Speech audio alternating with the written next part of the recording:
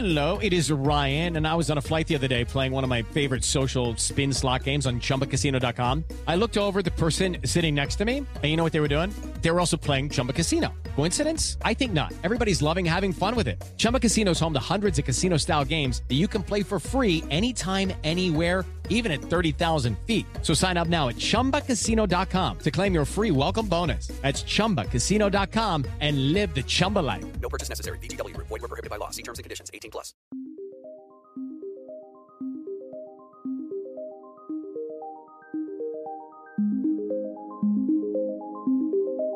Hello, and welcome to The Portal's first episode. Today, I'll be sitting down with Peter Thiel. Now, if you've been following me on Twitter, or perhaps as a podcast guest on other podcasts, you may know that I work for Thiel Capital. But one of the things that people ask me most frequently is, given that you are so different than your boss and friend Peter Thiel, how is it the two of you get along? What is it that you talk about? Where do you agree and disagree?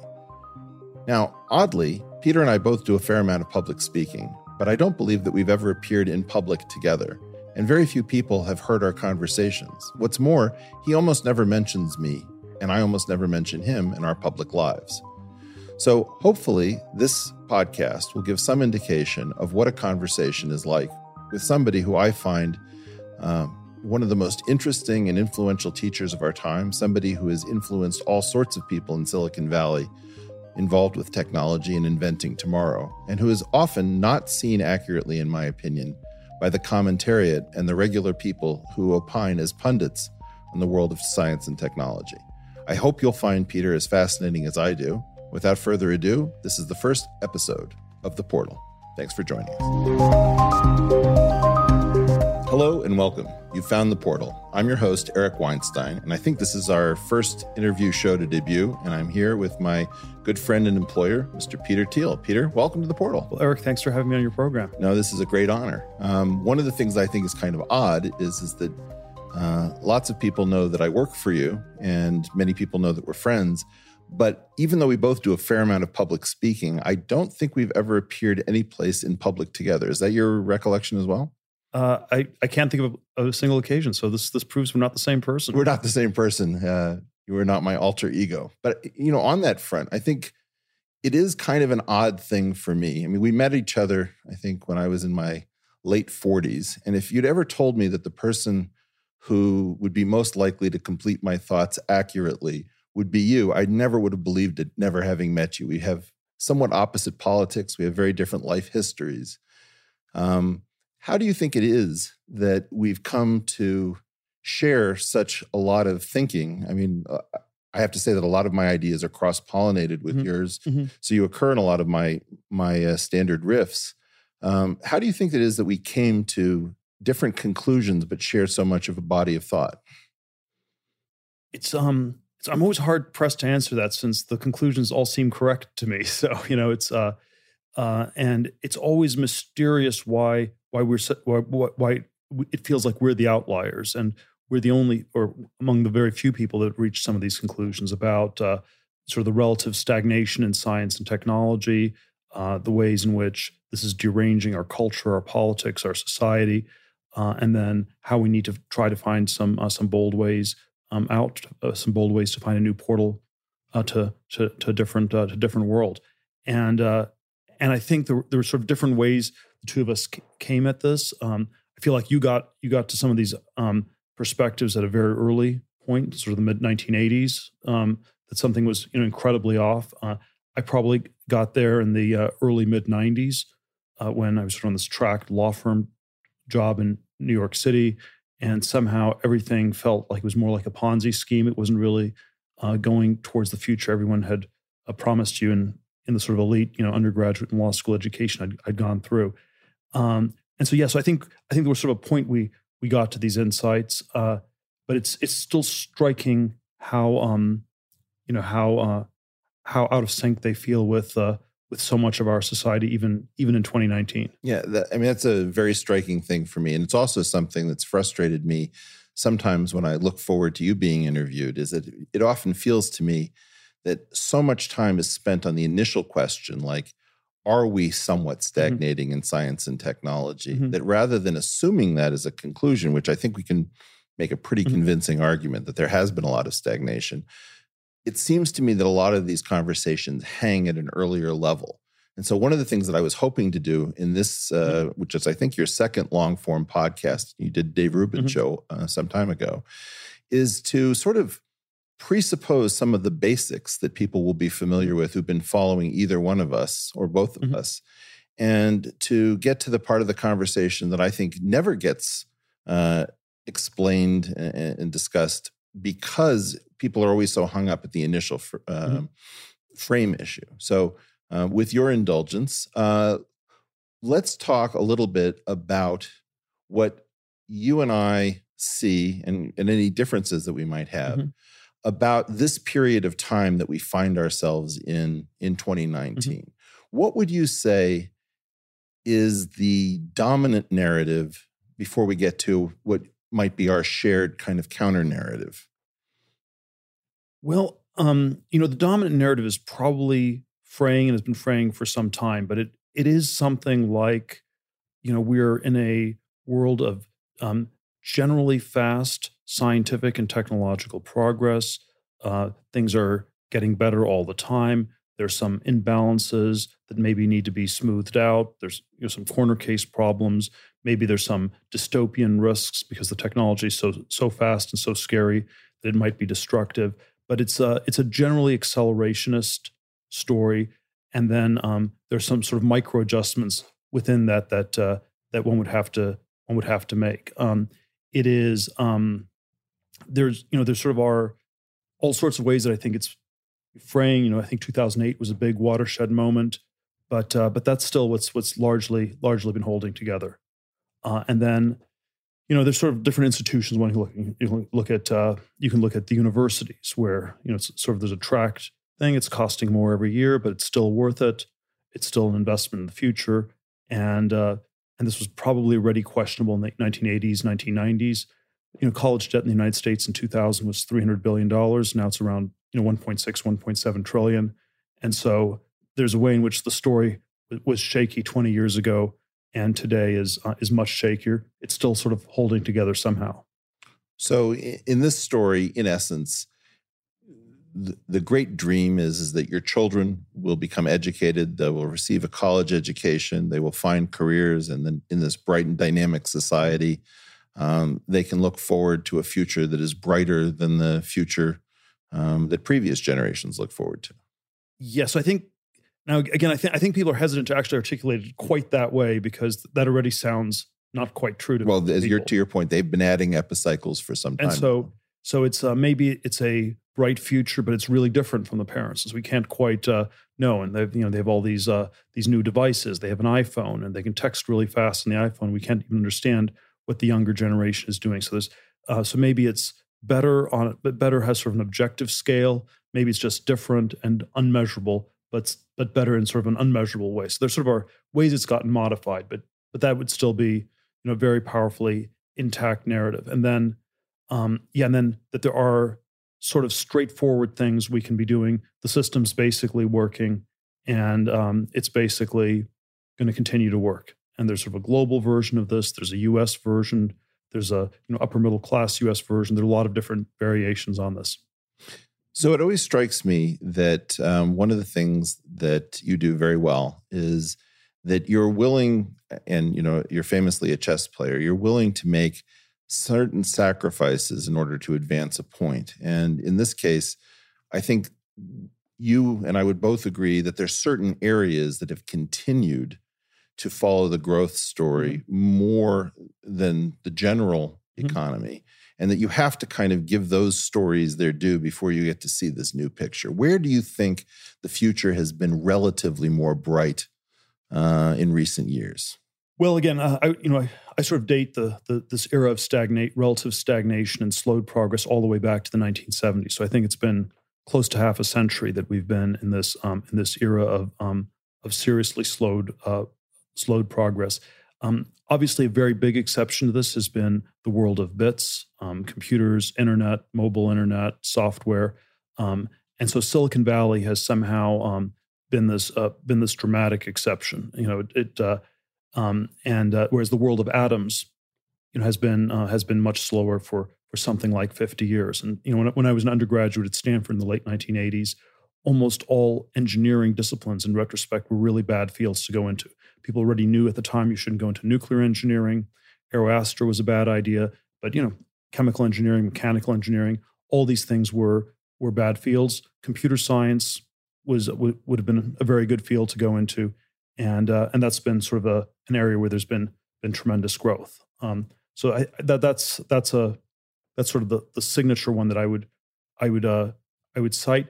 There are questions about how healthy it is at this point, even within that field. So there's the iPhone is now looking the same as it did 7-8 years ago. So if that's the iconic invention, not quite so sure. And so there's been sort of definitely a change in the tone, even within Silicon Valley, in the last 5-6 years on this. But that had been one that was very, very decoupled.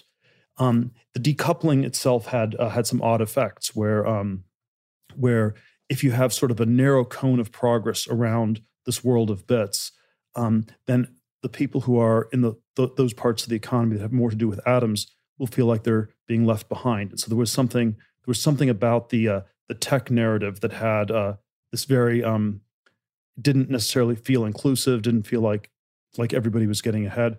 And one of the ways I've described it is that we live in a world where we've been working on the Star Trek computer in Silicon Valley, but we don't have anything else from Star Trek. We don't have the warp drive. We don't have the transporter. We can't, re-engineer matter in sort of this cornucopian world where there's no scarcity.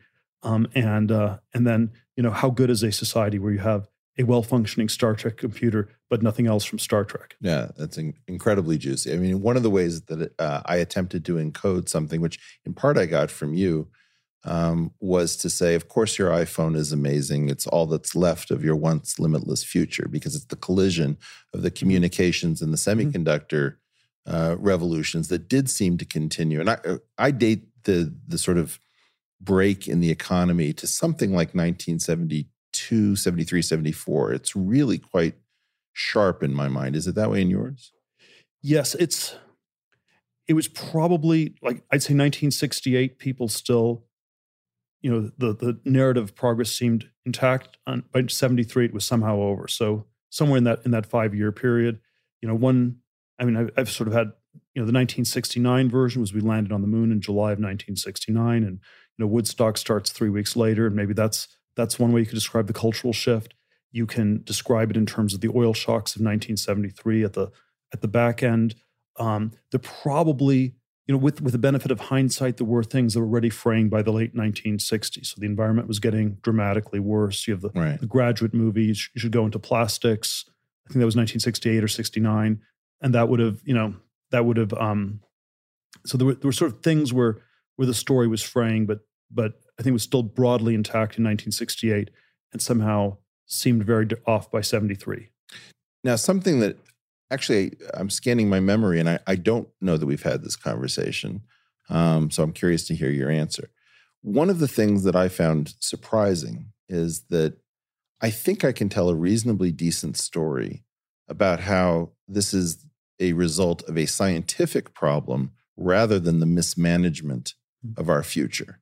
Do you believe that if we assume that there was this early 1970s structural change in the economy, that it was largely a sort of man-made problem, which is what we seemingly implicitly always assume, or might it be a scientific one? And let me give you the one iconic example that really kind of drives it home for me. I think quarks were discovered in 1968. And to find out that the proton and neutron are comprised of up and down quarks is an incredible change in our picture of the world, yet it has no seeming implications for industry. And I started thinking about this question. Are we somehow fenced out of whatever technologies are to come, that we've sort of exhausted one orchard of low-hanging fruit and haven't gotten to the next? Yes. So there's always, I think one way to parse this question of scientific technological stagnation is sort of nature versus culture. Did the ideas in nature run out, or at least the useful ideas? So maybe we make some more discoveries, but they're not useful. Or the easily useful. Easily useful. So there's sort of nature. So it's a problem with nature.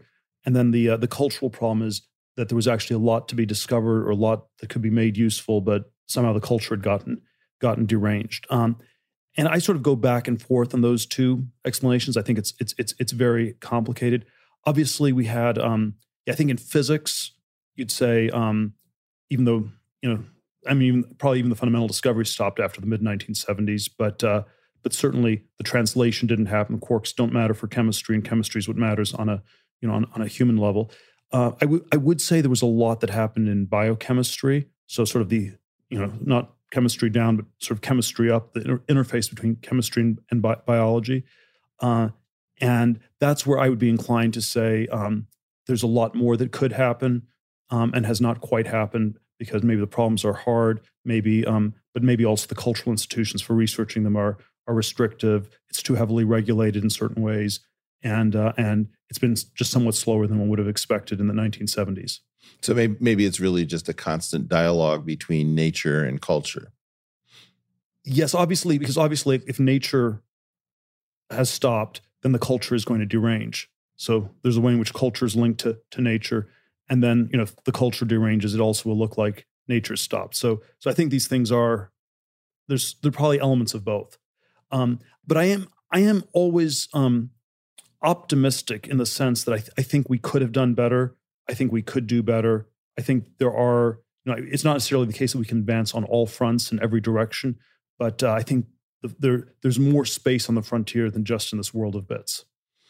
So I think there are various dimensions on atoms where we could be advancing, and we just have chosen not to. Why do you think it's so hard to convince people that, because both of us have had this experience where we sit down, let's say, to an interview and somebody talks about the dizzying pace of change.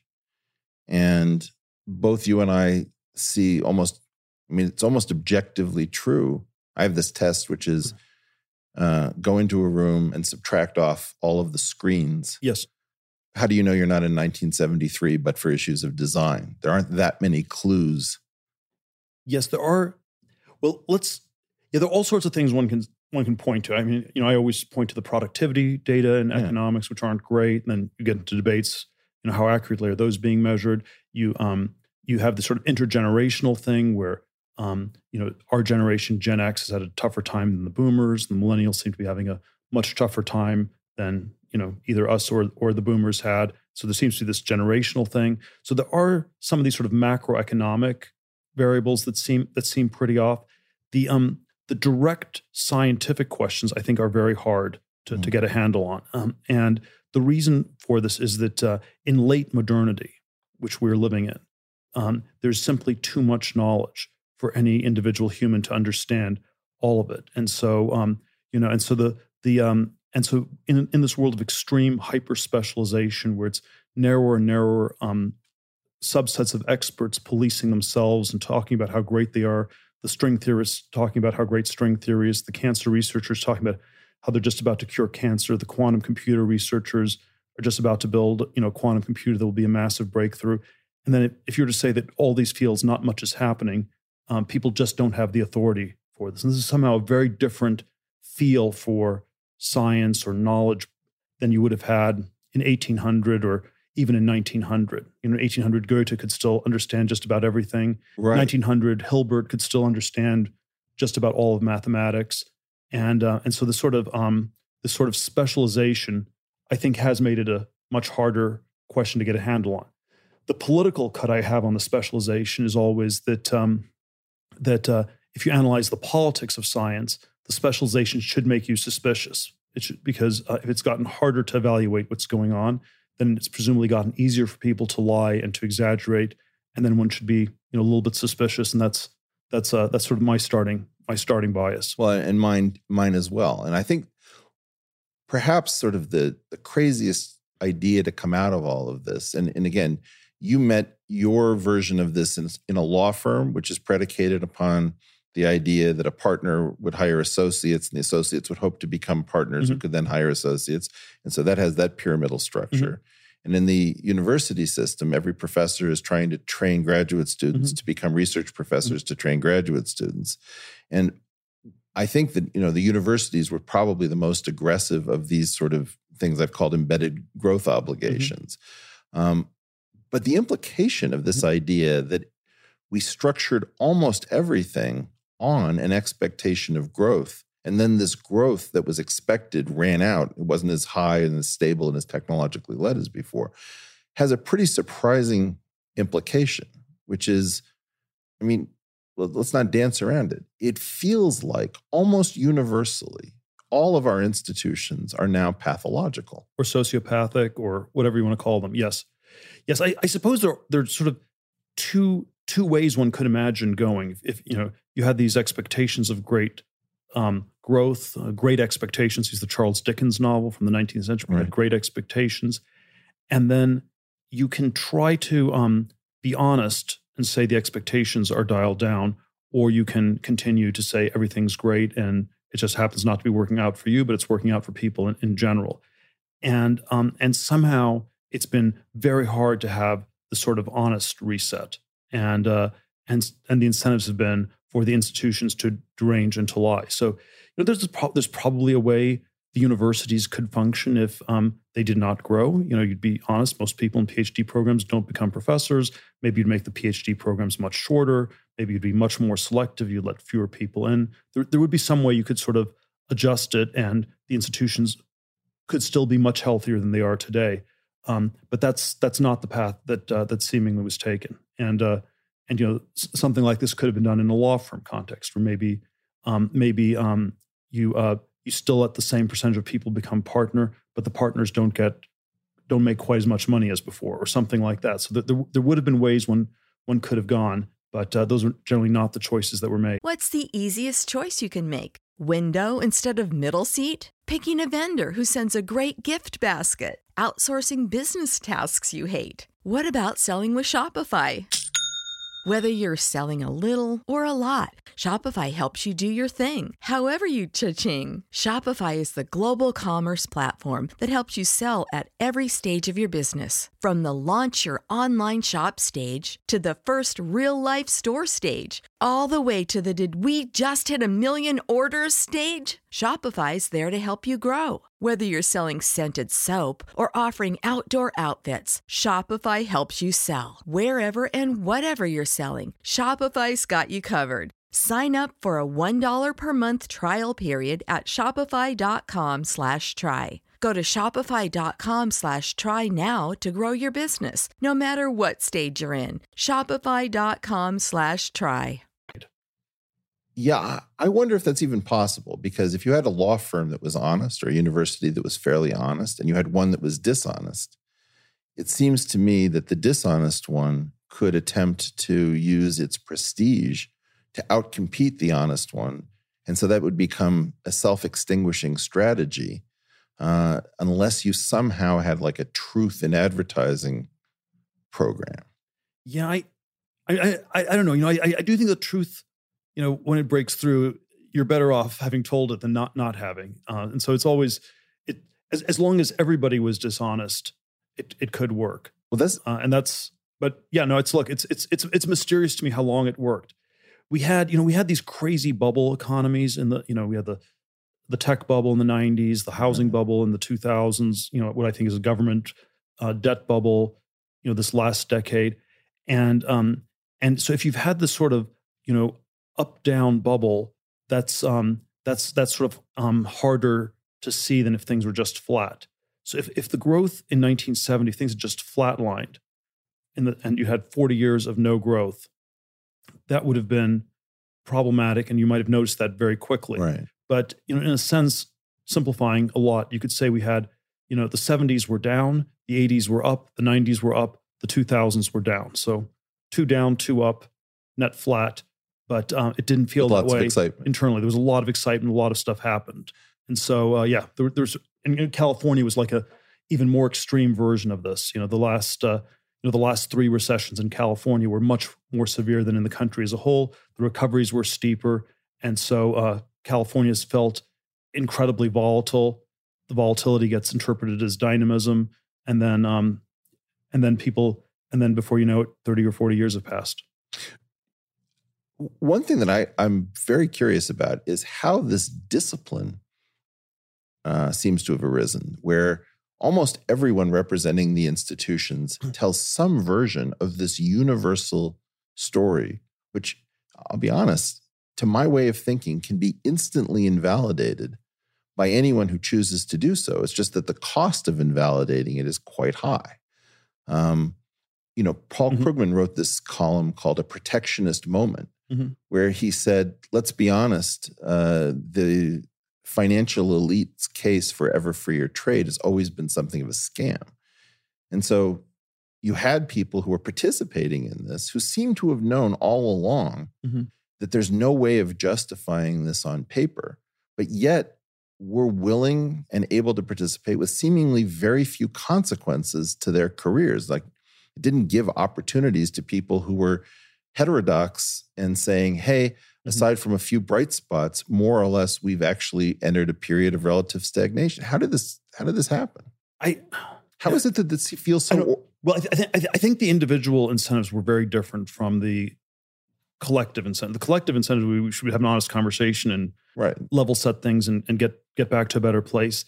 I think the individual incentives were often, you pretend that it's working great for you. It's like if you're, the 20,000 people a year who move to Los Angeles to become movie stars, about 20 of them make it. And so you could say, well, it's been really hard. Nobody wants to hire me. This is a terrible city. Or you could say, this has been wonderful. All the doors are being opened to me. And that's the second one is more fictional, but that's sort of the thing you're supposed to say if you're succeeding. And I think there's a way. This is how we've been talking about globalization, where it's sort of a glib globalization. It's working great for me, and I'd like to have more people, more talented people come to the U.S. I'm not scared of competing with them, and on and on. So this sort of is this this. Or academia, if you're a professor in academia, so the tenure system is great. It's just picking the most talented people. I don't think it's that hard at all. It's completely meritocratic. And if you don't say those things, well, we know you're not the person to get tenure. Yeah, it's so. I think there is sort of like this individual incentive where you're supposed, if you pretend the system is working, you're simultaneously signaling that you're one of the few people who should succeed in it. So one image that I have, and you and I have talked, I use the word kayfabe for the system of nonsense that undergirds professional wrestling, and you've taken to using LARPing, live action role playing. It strikes me that we have two separate parallel systems. Now, this podcasting experiment that you and I are now part of provides for a very unscripted, out of control narrative. And then there's this parallel institutional narrative that seems to exist in a gated form where the institutions keep talking to each other and ignore this thing that's happening that has reached more and more people, so that you effectively have multiple narratives, one of which I think almost no one needs to believe. It's just that the institutions need to trade kind of lies and deceptions back and forth amongst themselves. How is it that these two things can be kept separate? It's like a real wrestling league and a professional wrestling league side by side, where somehow they just don't come into contact with each other. Well, I think if they came into contact, they could, then they wouldn't both be able to exist. So I think that's not surprising that they can't come into contact. I don't think it's a terribly, I don't think it's ultimately stable. So I think ultimately, our account is going to prevail. The institutional account is so incorrect that it will ultimately fail. I've probably been more hopeful about how quickly truth prevails than it has, but I would still be very hopeful that that our account is really going to break through in the next few years.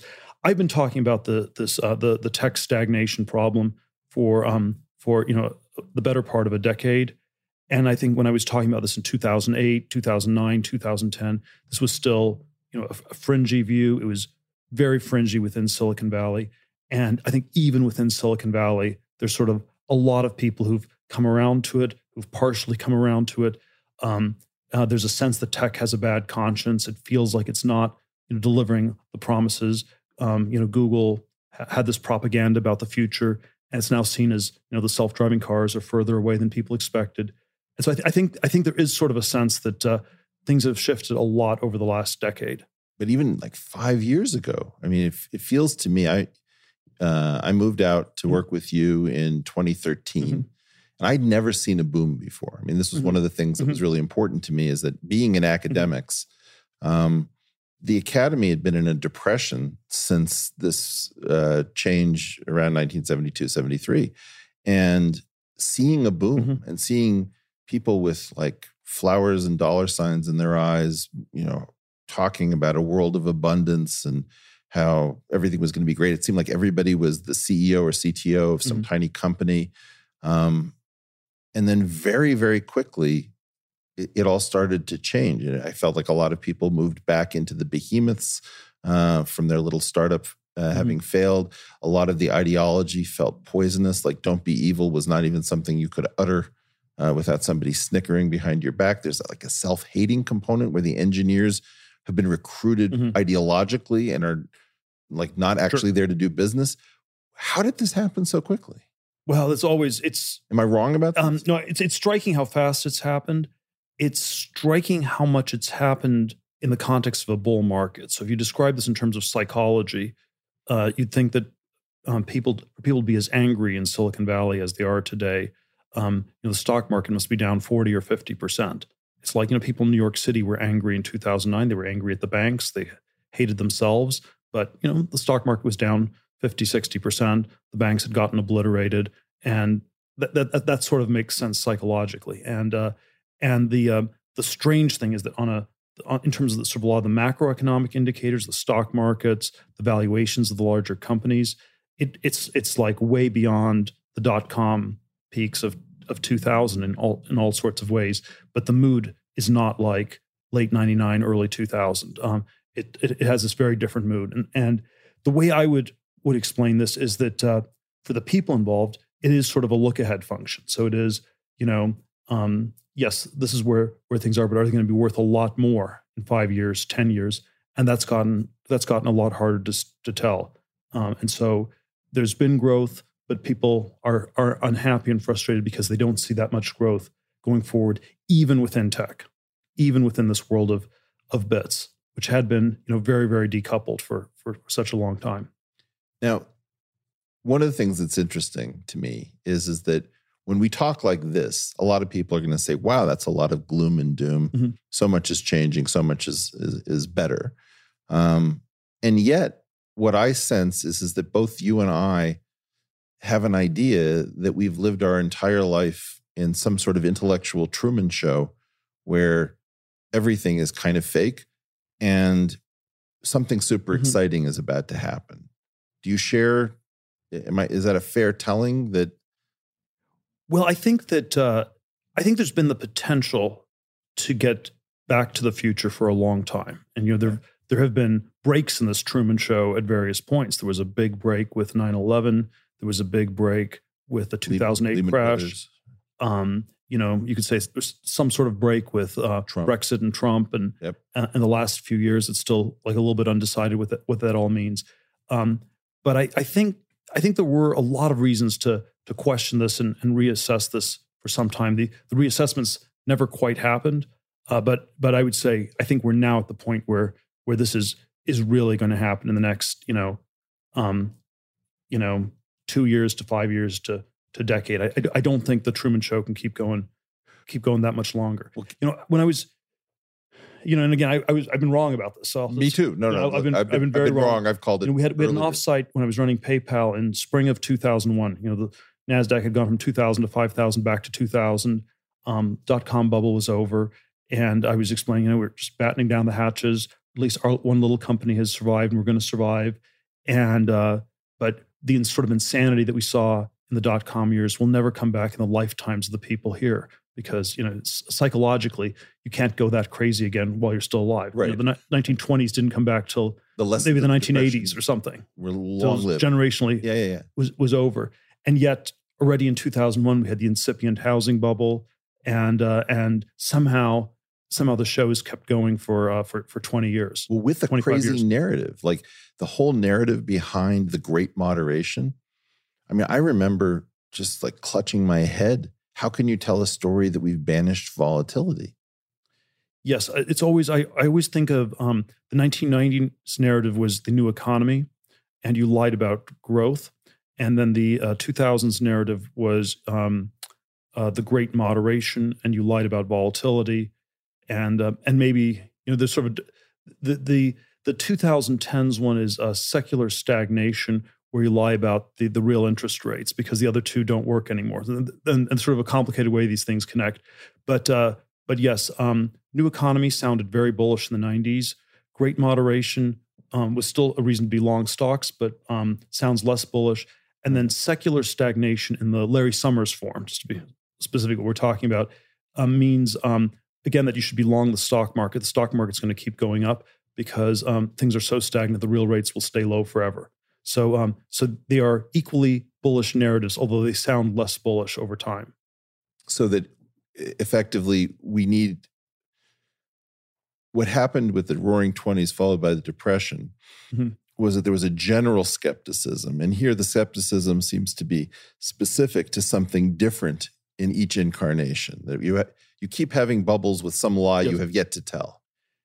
Yes, but I think, of course, I think the crazy cut on the 20s and 30s was that we didn't need to have as big of a crash. You could have probably done all sorts of intervention because the 1930s was still a period that was very healthy in terms of background scientific technological innovation. If we just rattle off what was discovered in the 1930s that had real world practical things, it was the aviation industry got off the ground. The talkies and the movies got going.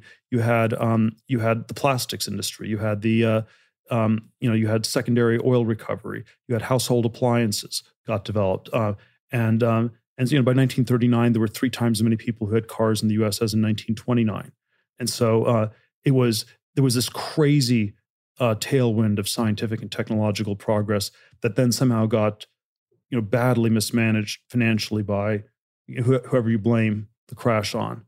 And so I think that's what actually happened in the 30s. And then we tried to sort of manage all these financial indicators much more precisely in recent decades, even though the tailwind wasn't there at all. So let me focus you on 2 subjects that are important for trying to figure out the economy going forward. I'm very fond of perhaps overclaiming, but making a strong claim for physics, that physics gave us atomic devices and nuclear power and ended World War II definitively. It gave us the semiconductor, the World Wide Web. Theoretical physicists invented molecular biology, the communications revolution. All of these things came out of physics. And you could make the argument that physics has been really underrated as powering the world economy. On the other hand, it's very strange to me that we had the 3-dimensional structure of DNA in 1953. We had the genetic code 10 years later. And we've had very little in the way of, let's say, gene therapy to show for all of our newfound knowledge. Now, I have no doubt that we are learning all sorts of new things, to your point about specialization in biology. But the translation hasn't been anything like what I would have imagined for physics. So it feels like somehow we're in a new orchard and we're spending a lot of time exploring it, but we haven't found the low-hanging fruit in biology. And we've kind of exhausted the physics orchard because what we found is so exotic that, whether it's 2 black holes colliding or, a 3rd generation of matter or quark substructure, we haven't been able to use these things. Are we somehow between revolutions? Well, I would say the question of what's going on I'd be pessimistic on physics generally. So that's sort of be my bias on that one.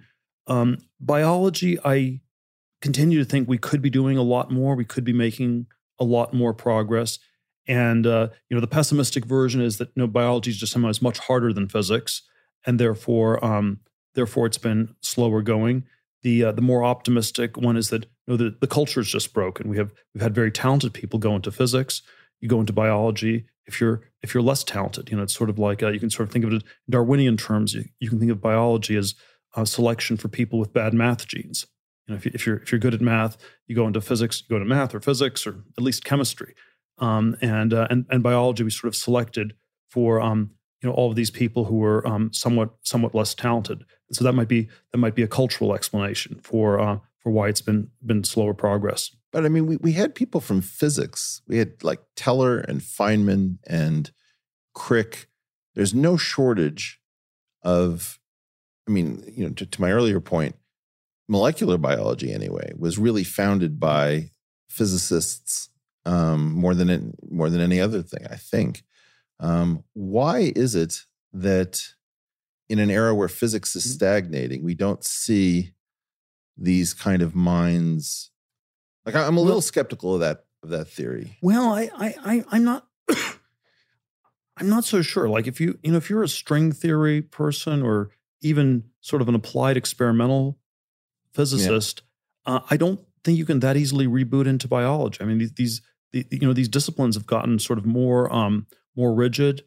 It's pretty hard to transfer from one area to another. When I was an undergraduate, you still had some older professors who were polymaths who knew a lot about a lot of different things. Right. This is I think the way one should really think of Watson and Crick or Feynman or Teller. They were certainly world class in their field, but also like incredible in a lot of different fields. Highly transgressive. And the cultural or institutional rule is no polymaths allowed. Wow. You can be narrowly specialized. Yeah. And if you're interested in other things, you better keep it to yourself and not tell people, because if you say that you're interested in computer science and also music or studying the Hebrew Bible, wow, that's just that must mean you're just not very serious about computer science.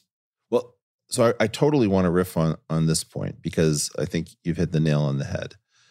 To my way of thinking, the key problem is, if you go back to our original contention, which is that there is something universally pathological about the stories that every institution predicated on growth has to tell about itself when things are not growing.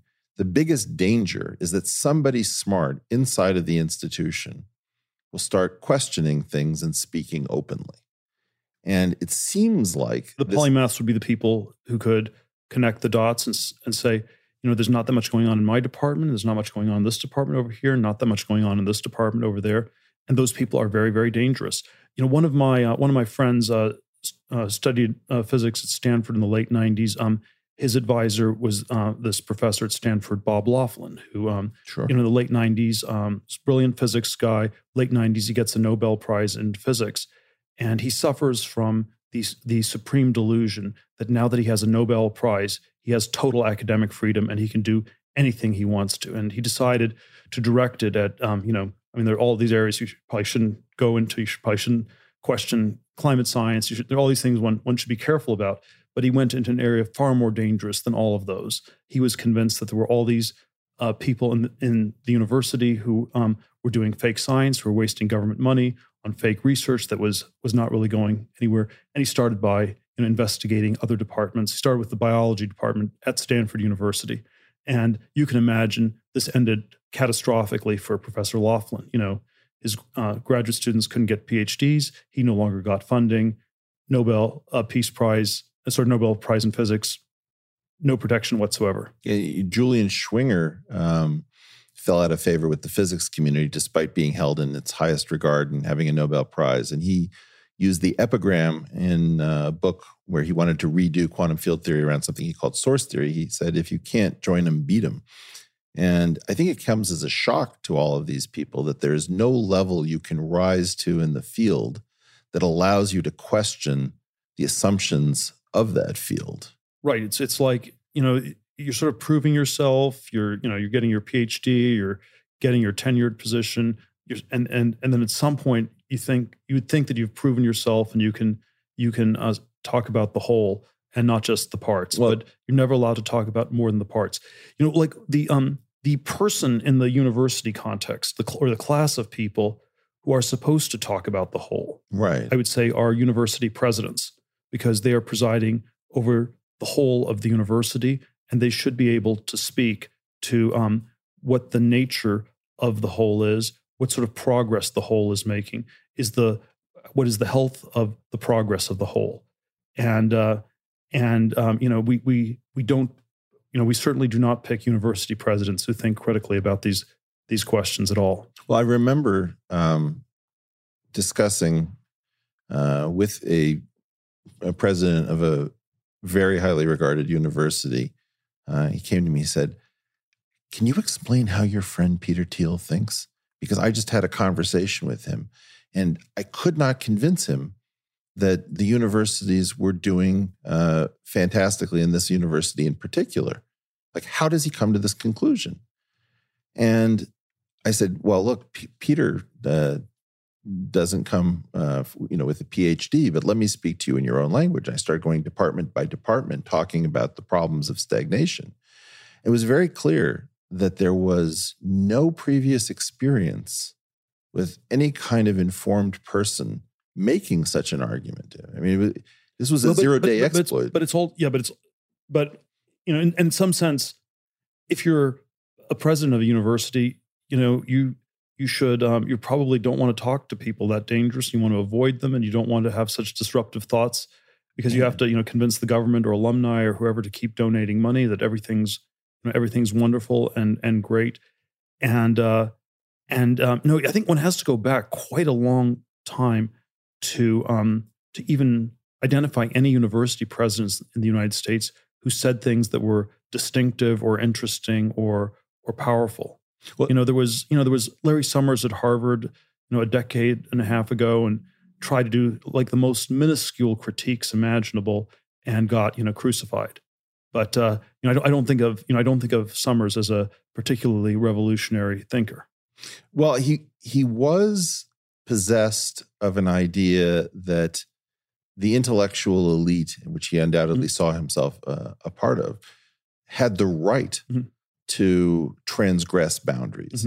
And I think what's stunning about this is the extent to which this breed of outspoken, disruptive intellectual has no place left inside of the system from which to speak. But it's not that surprising. Like in a healthy system, you can have wild dissent and it's not threatening because everyone knows the system is healthy. True. In an unhealthy system, the dissent becomes much more dangerous. Okay. So this is, and I think that's it's not that surprising. There's always one riff I have on this is always, if you think of a left-wing person as someone who's critical of the structures of our society, right? There's a sense in which we have almost no left-wing professors left. I mean, that's right. In the Noam Chomsky is still there as sort of a last remnant of some clade that no longer exists. Left-wing in the sense of, let's say, just being critical of the institutions they're part of. Right.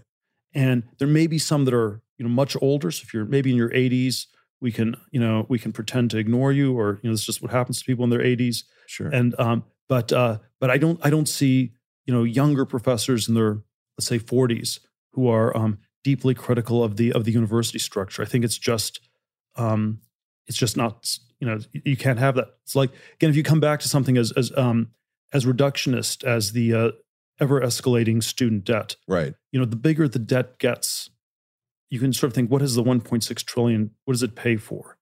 And in a sense, it pays for $1.6 trillion worth of lies about how great the system is.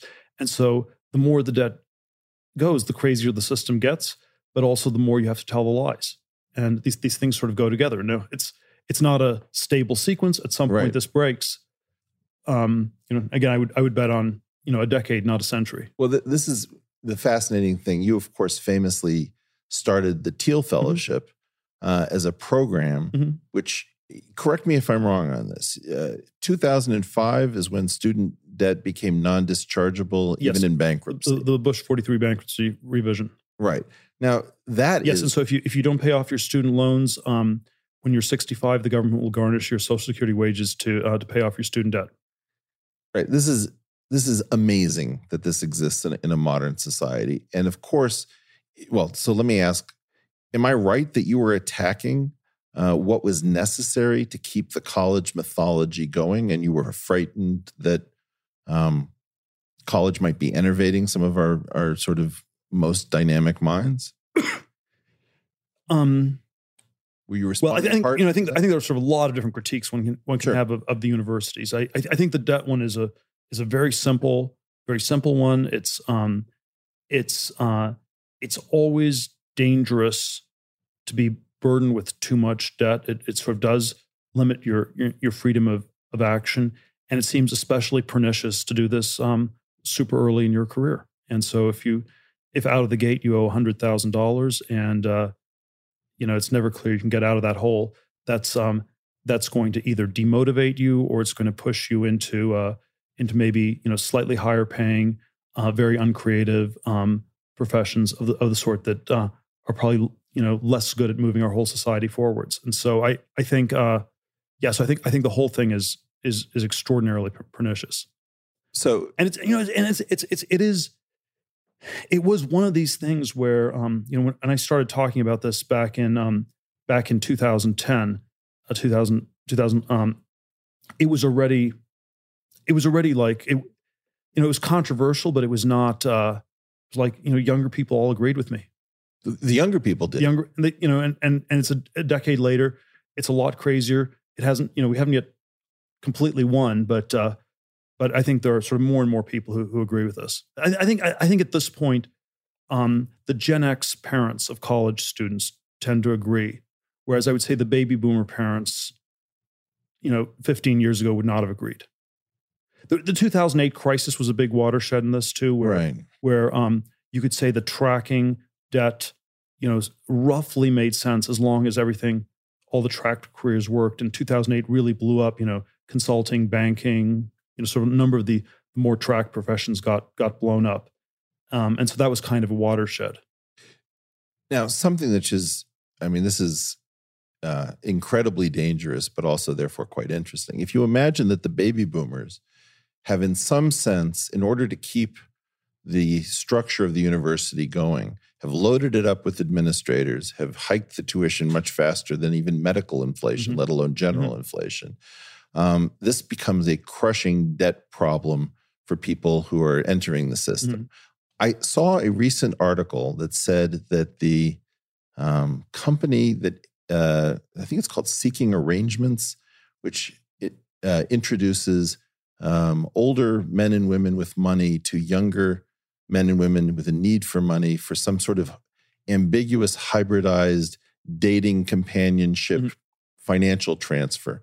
And the claim was that lots of students were using this supposed sugar daddying and sugar mommying, I don't know what the terminology is, in order to alleviate their debt burden. It's almost as if the baby boomers, in so creating a system, are subjecting their own children to things that are pushing them towards a gray area a few clicks before you get to honest prostitution. No, I don't want to impute too much intentionality. How this happened. I think it's somewhat emergent. A lot of these, it was mostly emergent. Mostly these things people, that we had sort of somewhat cancerous. We don't distinguish real growth from cancerous growth, and then once the cancer sort of metastasizes at a certain size, you sort of somehow try to keep the whole thing going, and it doesn't make that much sense. But yes, I think one of the reasons, one of the challenges, and on our side, let's be a little bit more self-critical here on this, is that the question we always are confronted with: well, what is the alternative? How do you actually do something? And it is, it's not obvious what the individual alternatives are.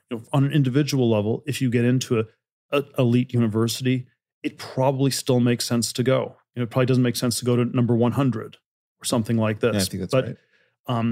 But so there is sort of a way it can still work individually, even if it does not work, for our country as a whole. And so there are sort of all these challenges in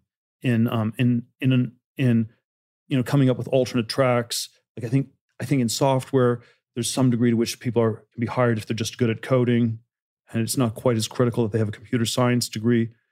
Can one do this in other careers, other fields? I would tend to think one could. It's been slow to happen.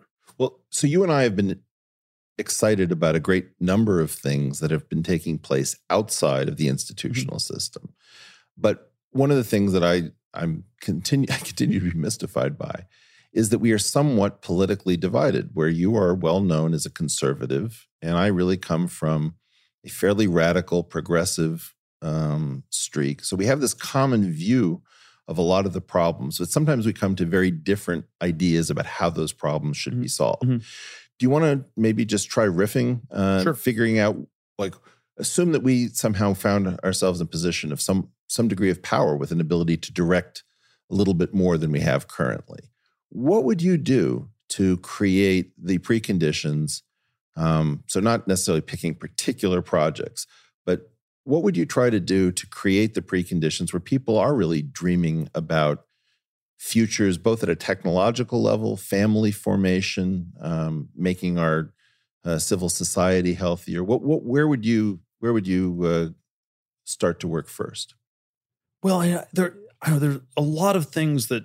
So I'm always a little bit uncomfortable with this sort of question, because you can turn it on me too. Because I feel like we're not going to be dictators of the United States, and then there are all sorts of things we could do if we were dictators. But certainly, look, I would look at the college debt thing very seriously. I would say that it's dischargeable in bankruptcy, and if people go bankrupt, then part of the debt has to be paid for by the university that did it. There has to be some sort of local accountability. So this would that would be sort of a more right-wing answer. The left-wing answer is we should socialize the debt in some ways, and the universities should never pay for it, which would be more the Sanders Warren approach. But so that would be one version. I think I think there is. I think there is, I think one of the main ways inequality has manifested in our society in the last 20, 30 years. I think it's more stagnation than inequality. Right. But just on the inequality side, it's the runaway housing costs. And there's a baby boomer version where you have super strict zoning laws so that the house prices go up, and the house is your nest egg. It's not a place to live. It's your nest egg for retirement. And I would try to figure out some ways to dial that stuff back massively, and that's probably an intergenerational transfer where it's bad for the asset prices of baby boomer homeowners, but better for younger people to get started in sort of family formation or starting households. What do you think about the idea of a CED, a college equivalency degree, where you can prove that you have a level of knowledge that would be equivalent, let's say, to a graduating Harvard chemistry major, right? Or fraction thereof, where you have the ability to prove that through some sort of online delivery mechanism, you can. Great idea. I love it. Yeah. I think it's very hard to implement. Again, I think these things are hard to do. Well, again, but great idea. There's a possibility of.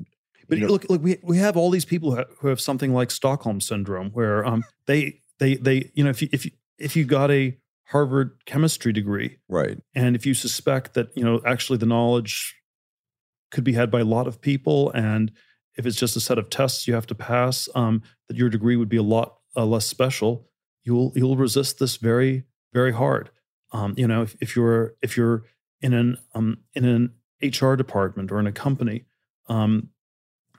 hiring people, you will want to hire people who went to a good college because you went to a good college. And if we broadened the hiring and said we're going to hire all sorts of people, maybe that's self-defeating for your own position. So I think there are, I think one should not underestimate how many people, have a form of Stockholm syndrome here. So some other ideas. Mm-hmm. At some point when we were talking about, and I should have said earlier that the Thiel Fellowship, for those who don't know, is a program that has historically at least began paying very young people who'd been admitted to colleges to drop out of those colleges. So they got to keep the idea that they'd been admitted to some fairly prestigious place, but then they were given money to actually live their dreams and not put them on hold. Yes, it has been an extremely successful and effective program. It's not scalable. Right. So we had to hack the prestige status thing where it was as hard or harder to get a Thiel fellowship than to get into a top university. Right. And so that's part that's very hard to scale. Well, so when I was looking at that program for you, one of the things that I floated was the idea that if you look at every advanced degree, like a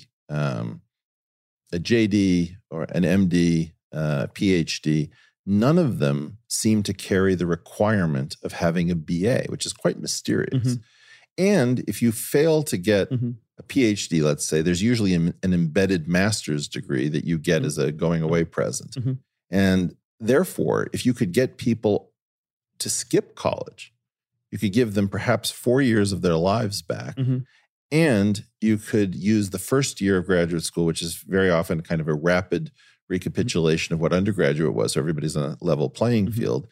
And then at worst comes to worst, people would leave as with a master's. They would in general get a stipend because a lot of the tuition is remitted to them in graduate programs. Is that a viable program to get some group of people who are highly motivated to avoid the BA entirely as sort of the administrator's degree rather than the professor's degree?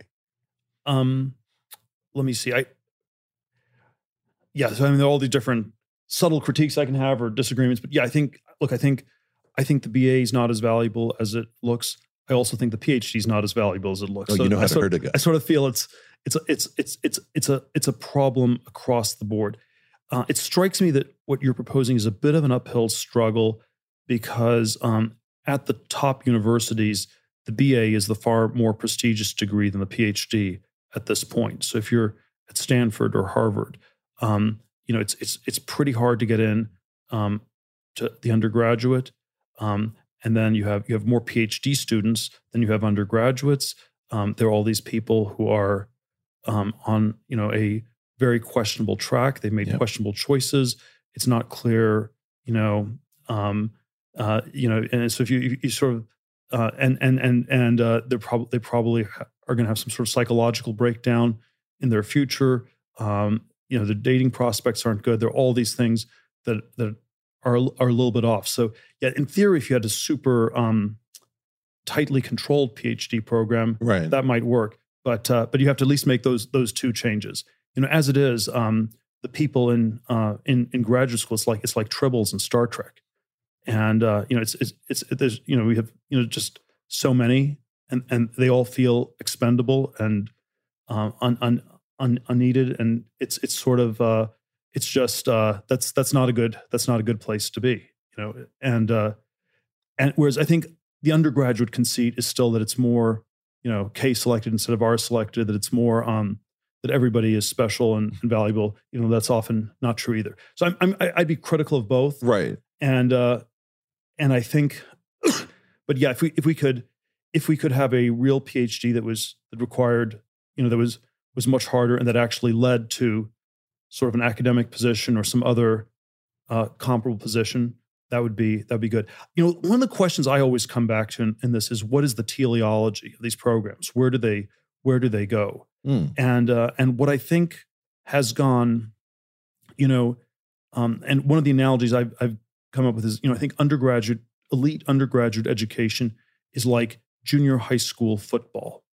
It's junior high school football. I did not see that coming. It's playing football in junior high school is probably not damaging for you, but it's not going anywhere. I see. Because if you keep playing football in high school and college, and then professionally, that's just bad. And the better you are, the more successful you are, the less well it works. And then the question is, what's the motivational structure? When I was an undergraduate in the 1980s, there was still a part of it where you thought the professors were cool. It might be something you'd like to be at some point in the future, and they were role models, just like in junior high school football. An NFL player, would have been a role model. But now it just looks like brain damage in both sides. And now we think you're just doing lots of brain damage, and it's a track that doesn't work, and therefore the teleology sort of is broken down. So undergraduate, part of the teleology was that it was preparing you for graduate school, and that part doesn't work, and that's what's gotten deranged. And then graduate school, well, it's preparing you to be a postdoc. And then, well, that's the postdoc apocalypse, or whatever you want to call it. Postdocalypse. Postdocalypse? Postdocalypse. You heard it here, folks. Postdocalypse. And so, but just at every step, I think the teleology of the system is in really bad shape. It's of course, this is true of all these institutions with fake growth that are sociopathic or pathological. But the universities, it's striking as very bad. And I think this was already true in important ways, back in the 80s, early 90s when I was going through the system. And when I think back on it, I think I was most intensely motivated academically in high school because the teleology was really clear. You were trying to get into a good college. And then by the time I was at Stanford, it was a little bit less clear. By the time I was at law school, really unclear where that was going. And I was, by the time I was, 25, I was far less motivated than at age 18. So, and I think these dynamics are just, more extreme than ever today. What I find so dispiriting about your diagnosis is, first of all, that I agree with it. Second of all, if we don't train people in these fields, like if we don't get people to go into molecular biology or bioinformatics or something like that, we're never going to be able to find the low-hanging fruit in that orchard. So it seems to me that we have to find some way that it makes sense for a life to explore these questions. One of the things that I don't understand, and I don't know if you have any insight. Go ahead. No, go ahead. Keep going. Well, I was going to say is that it feels to me that almost all of our institutions are carbon copies of each other at different levels of quality, and that there are only a tiny number of actually innovative institutions. It used to be that, Reed College was sex, drugs, and Goethe, and you had, St. John's with the Great Books curriculum that didn't look like anything else, or Deep Springs, and the University of Chicago was crazy about young people. But the diversity of institutions is unbelievably low. Is that wrong? I think that's fair, but I would say, the bigger problem with a lot of these fields is, I think we have to keep training people. I think we need to keep training people in physics or even these fields that seem completely dead. I'm not, That's super important. But I think the question we have to always ask is, how many people should we be training? And my intuition is you want the gates to be very tight. One of my friends is a professor in the Stanford economics department, and the way he describes it to me is they have about 30 graduate students starting PhDs in economics at Stanford every year. It's 6 to 8 years to get a PhD. At the end of the first year, the faculty has an implicit ranking of the students where they sort of agree who the top 3 or 4 are. The ranking never changes. The top 3 or 4 are able to get a good position in academia. The others not so much. And this is it. We're pretending to be kind to people, and we're actually being cruel, incredibly cruel. And so I think that if there are going to be, it's a supply demand of labor. If there are going to be good positions in academia where you can, have a reasonable life, it's not a monastic vow of poverty that you're taking to be an academic. If we're going to have that, you don't want this sort of Malthusian struggle. If you have 10 graduate students in a chemistry lab and you have to have a fist fight for a Bunsen burner or a beaker, and if somebody says one politically incorrect thing, you can happily throw them all out of the overcrowded bus. The bus is still overcrowded with 9 people on it. That's what's unhealthy. And so, yes, it would be a mistake to say we should dial this down and have 0 people go into these fields. But this is what's scary to me. That's not what I'm advocating or what's being advocated here. But there is a point where if you just add more and more people in a starvation Malthusian context, that's not healthy. Well, this gets to another topic, which I think is really important, and it's a dangerous one to discuss, which is it seems to me that power laws, those distributions with very thick tails, where you have a small number of outliers that often dominate all other activity, are ubiquitous, and that particularly with respect to talent, whether we like them or not, they seem to be present, where a small number of people do a fantastic amount of all of the innovation. What do we do if power laws are common to make people more comfortable with the fact that there is a kind of endowment inequality that seems to be part of species makeup? I mean, I don't even think it's just limited to humans. Well, I'm not convinced these sort of power laws are are equally true in all fields of activity. So I think there are, when the United States was a frontier country in the 19th century, right? And most people were farmers, and presumably some people were better farmers than others. But everyone started with 140 acres of land, and there was this wide open frontier.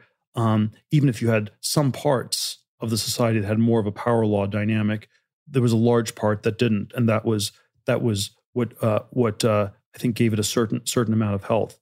And the challenge is if we've geared our society saying that all that matters is education and PhDs and academic research, and that this has this crazy power law dynamic, then you're just going to have a society in which there are lots of people playing video games in basements or something like that. So that's the way I would frame it. But yeah, I think there definitely are some areas where this is the case, and then we just need we need more growth for the whole society. If you have growth, you'll have a rising tide that lifts all boats, and so it's always it's the stagnation is the problem. Well, I've joked about this as we are not even communistic in our progressivism, because the old formulation of communism was from each according to his abilities to each according to his needs.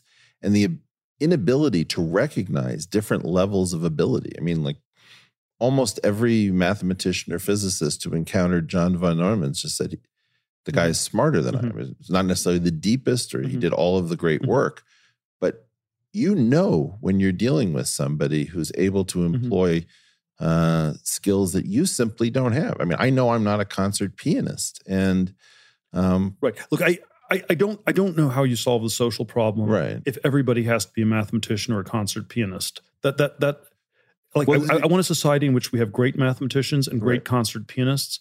That seems that would be a very healthy society. Right. It's very unhealthy if every parent thinks their child has to be a mathematician or a concert pianist, and that's the kind of society we unfortunately have. Well, this is why I try to sell you sometimes on a more progressive view of the world, which is I want deregulated capitalism. I want the people who have the rare skill sets to be able to integrate across many different areas. And to be honest, this is the thing that I wish more people understood about what you bring, which is that you're able to think in, 15 different idioms that most people only have one or two of.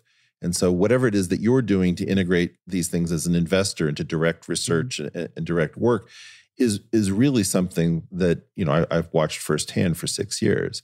The problem that I have is we are going to have to take care of the median individual. And I less think that the median individual is going to be reachable by the market over time as some of these things that are working in silicon in terms of machine learning. But then you're being more optimistic on progress in tech than is, because I think yes, look, if we have runaway automation, right. And if we're building robots that are smarter than humans and can do everything humans can do, then we probably have to have a serious conversation about a universal basic income or something like that. And you're going to end up with a very, very weird society. I don't see the automation happening at all. And I think the question of automation, in my mind, is identical to this question of productivity growth.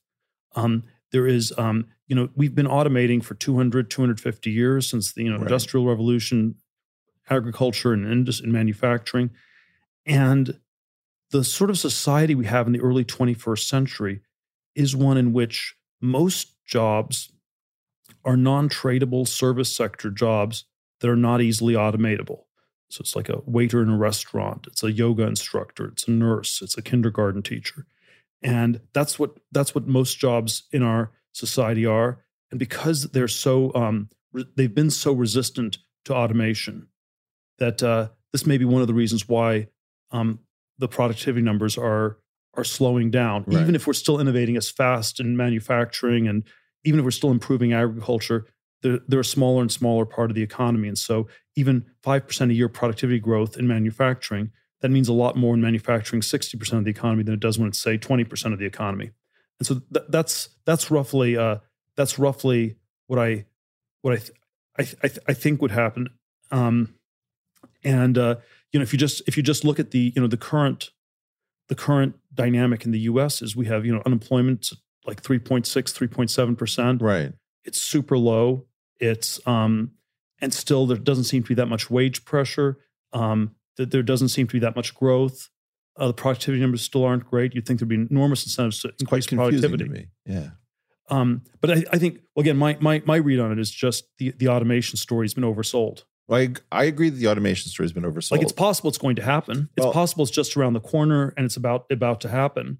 Well, that's what we've been told in a lot of these areas over the last 40, 50 years. So I have a couple questions about this. One is sort of, if I think about how common retail occupations are, is there something about retail that is resistant to Amazonification, if you will, where people actually want to go shop in a physical place and are willing to pay a premium that we haven't understood to have human contact? Maybe there's some information exchange. Maybe there's a recreational aspect that's bundled. That's one of my two questions. And the other one surrounds the idea that we've always focused on, like, when is AGI coming and the robots that will do everything? And part of the lesson for me about machine learning is how many things humans were doing that don't require anything like artificial general intelligence. Just some specialized neural net seems to be good enough to do the job. So those would be two questions in my mind as to how. Yes, but I think all these things, you have to concretize, right? And yes, I think retail is a sector that's under, quite a bit of pressure and is going to stay under quite a bit of pressure. That's maybe the top. That's the top one I would. It's pretty. Looks vulnerable to me. But that's the, and that's like Amazon is the most threatening of the big tech companies, and that it's threatening a lot of other companies elsewhere in the industry and disrupting them and making things more efficient, but probably with a lot of sheer forces at work in that process. So I agree that that's a candidate for automation or productivity improvements or things like that. I'm still not convinced that it's in the aggregate shifting things that much. And then we can go through all sorts of individual job descriptions where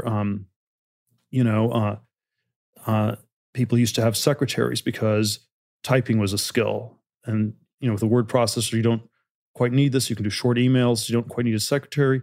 People still have executive assistants that sort of somehow do slightly different set of responsibilities, but it's not clear we have fewer executive assistants than we used to have secretaries. And so when one actually concretizes it, it's not quite clear how much how disruptive the automation that's happening really is. It's always it's a version of the tech stagnation thing. Right. It's always last 40, 50 years, things have been slow. We're always told it's about to accelerate like crazy. That may be true. In some ways, I hope that's true. But if one was simply extrapolating from the last 40 to 50 years, perhaps the default is that we should be more worried about the lack of automation than excess automation. Well, that's really interesting. And so, yeah, if and again, I think if we had this sort of runaway automation, I mean, you could get to like 3-4% GDP growth, and at 3 to 4% GDP growth, we can solve these problems socially. You would be willing to have, this thing that I've been talking to Andrew Yang about has been the idea of hypercapitalism, which is a deregulated hypercapitalism where you can do more experimenting, more playing, coupled to some kind of hypersocialism where you recognize that the median individual might not be able in the future to easily defend a position needed for family formation. Well, let me rephrase this a little bit. You're not going to get a conversion experience on your first podcast here, Eric. You're going to make me wait for the next? Maybe, or maybe a little longer than that too. But I would say if we can get the GDP growth back to 3% a year on a sustainable basis, without fudging, without lying about productivity numbers, et cetera, then there will be a lot more room for various social programs. I wouldn't want them to be misdirected in all sorts of ways, but there would be a lot of things that we could do. Now, I should say, I would be very uncomfortable starting with the social programs without the growth, and that's the sort of conversation that I often see happening in Silicon Valley, where we start with UBI, right? Because we're lying about automation. If automation is happening, then we'll see it in the productivity numbers, and then eventually maybe we need something like UBI. If automation is not happening and you do UBI, then you just blow up the economy. Right. I should say, and you've come sort of a question. You've come somewhat towards doing them in parallel. Yeah, I'm okay with that. No. I'm not okay with starting with the socialism. Well, so I appreciate even a Marxist wouldn't believe this. Even a Marxist thinks you have to first get the capitalists to do things before you can redistribute stuff. Right, I know. And you can't start with the redistribution before we've done the automation. I'm not even a Marxist, Peter. But the thing that I was going to say is that as you talk about the fact that we can solve some of these problems socially, I want to talk about from the progressive side. I'm not interested in using social programs where markets continue to function. I mean, the idea of making people personally accountable for their own happiness and their own success and path through the world is incredibly liberating. And I view markets as providing most of the progress that we now enjoy. So there is something that's very weird and punitive about the desire for redistribution. I mean, there's almost a desire to tag the wealthy that has nothing to do with taking care of the unfortunate. And what I really am talking about here is how do we get a conversation between left and right, which isn't cryptic, which isn't, And of course, I have a much more cynical view of this, where I think the redistribution rhetoric, it's mainly not even targeted at the wealthy. Oh, it's targeted at the lower middle class, at the deplorables, or whatever you want to call them. And it's a way to tell them that they will never get ahead, nothing will happen in their life, and that's actually why a lot of people who are lower middle class or middle class are viscerally quite strongly opposed to welfare, because it's always an insult to them. It's always heard as an insult, and I'm not sure they're wrong to feel that. Well, and I feel that a lot of the talk about redistribution is actually families of high 8 through 11 figures trying to figure out how to target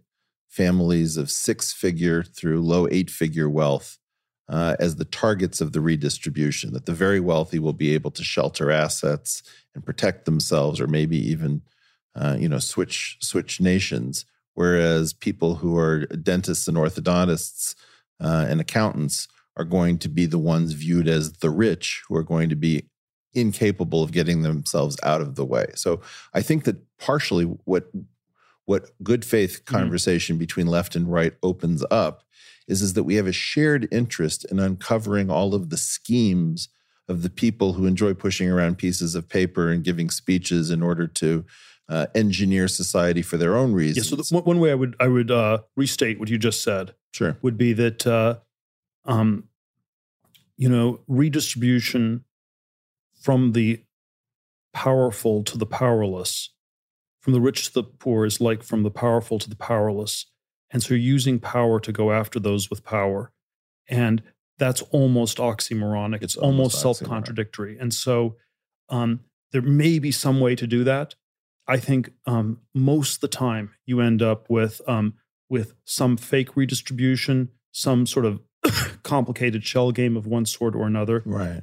And the very, and I know the causation of this stuff is much, much trickier, but if we look at societies that are, somehow further to the left on some scale, right, the inequality, you have to go really far to the left before, and maybe just destroy the whole society before you really start solving, the inequality problem. California, when I first moved here as a kid in 1977, would have been sort of a centrist state in the U.S. politically, and was broadly middle class. Today, California is the second most democratic state. It's a D+30 state. It's super unequal, and at least on a correlated basis, not causation, Right. but at least on a correlated basis, the further to the left it's gone, the more unequal it's become. And there is something pretty weird about that. There is. Something that sort of fits in here is that in part I've learned from you, and you can tell me whether you recognize it in this formulation or not, is start with any appealing social idea. That's step one. Step two, ask what is the absolute minimal level of violence and coercion that would be necessary to accomplish that idea. Now add that to the original idea. Do you still find your original idea attractive?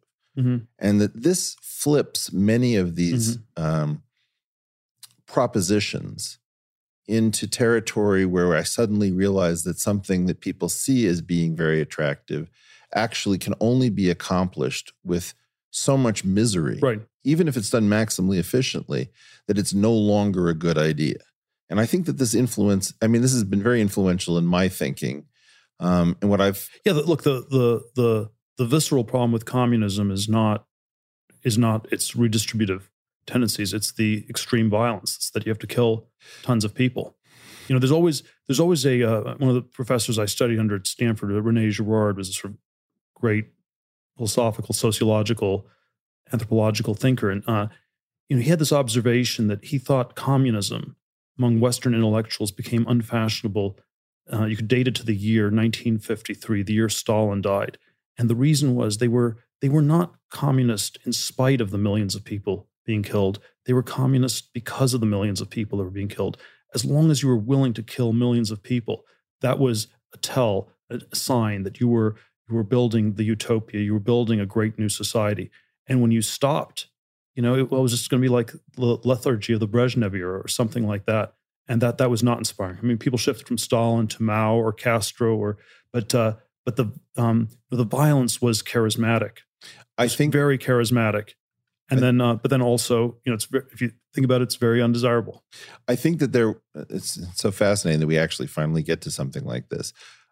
I think that is a correct description of part of the communist movement, but not all of the communist movement. There were a lot of people, I think, just my own family was certainly involved in far left politics, and some of it probably dipped into communism.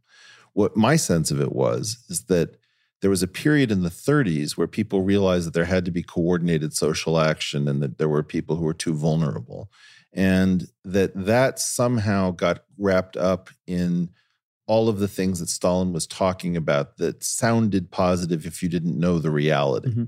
So, for example, Paul Robeson, a hero of the left, was extolling Stalin's virtues openly. My guess is that he didn't fully understand what had happened, that he had gotten involved in an earlier era, and that as things became known and progressed, there was a point at which many people suddenly opened their eyes and said, I've been making excuses for the Soviet Union because at least it had the hope. I mean, there were American blacks, for example, who moved to Moscow because of the hope that it was going to be a racially more equal society. My own family, I would say, was talking about, interracial marriage and open support of homosexuality, female access to birth control. Those things were associated with the Communist Party. And a lot of those ideas are now commonplace, but we forget that, once upon a time, only the communists were willing to dance with these things. Yes, I don't want to make this too ad hominem, but I want to say that people like your family were likely very intelligent people, but were somehow still always the useful idiots. And there was no country where the communists actually came to power where people like those in your family actually got to make the decisions. No, I think, and somehow, like maybe maybe there were indirect ways that it was helpful or beneficial in countries that did not become communist, but in countries that actually became communist, it didn't actually ever seem to work out for those people. I definitely think that there was some sense that they were fooled and duped in this situation. But by the same token, not wanting to make this too ad hominem, as a gay man, I think that a lot of your rights would have been seen much earlier by the communists who were earlier to that party. I think that to an extent, some of the things that we just take for granted as part of living in a tolerant society were really not found outside. And so if you were trying to dine a la carte, maybe you could take something from the commie buffet, you could take something from the anti-communist buffet, and you could steal a little from, regular party politics. Of course, the Dixiecrats were not exactly the most racially progressive group in the world. Things were very different, and there was no clear place to turn. Yeah, it's always easy for us to judge people in the past too harshly. So I think that's a good generalization. I would say that that there's something about the revolution, the extreme revolutionary movements that always seem to be, from my point of view, the violence was always too much. Well,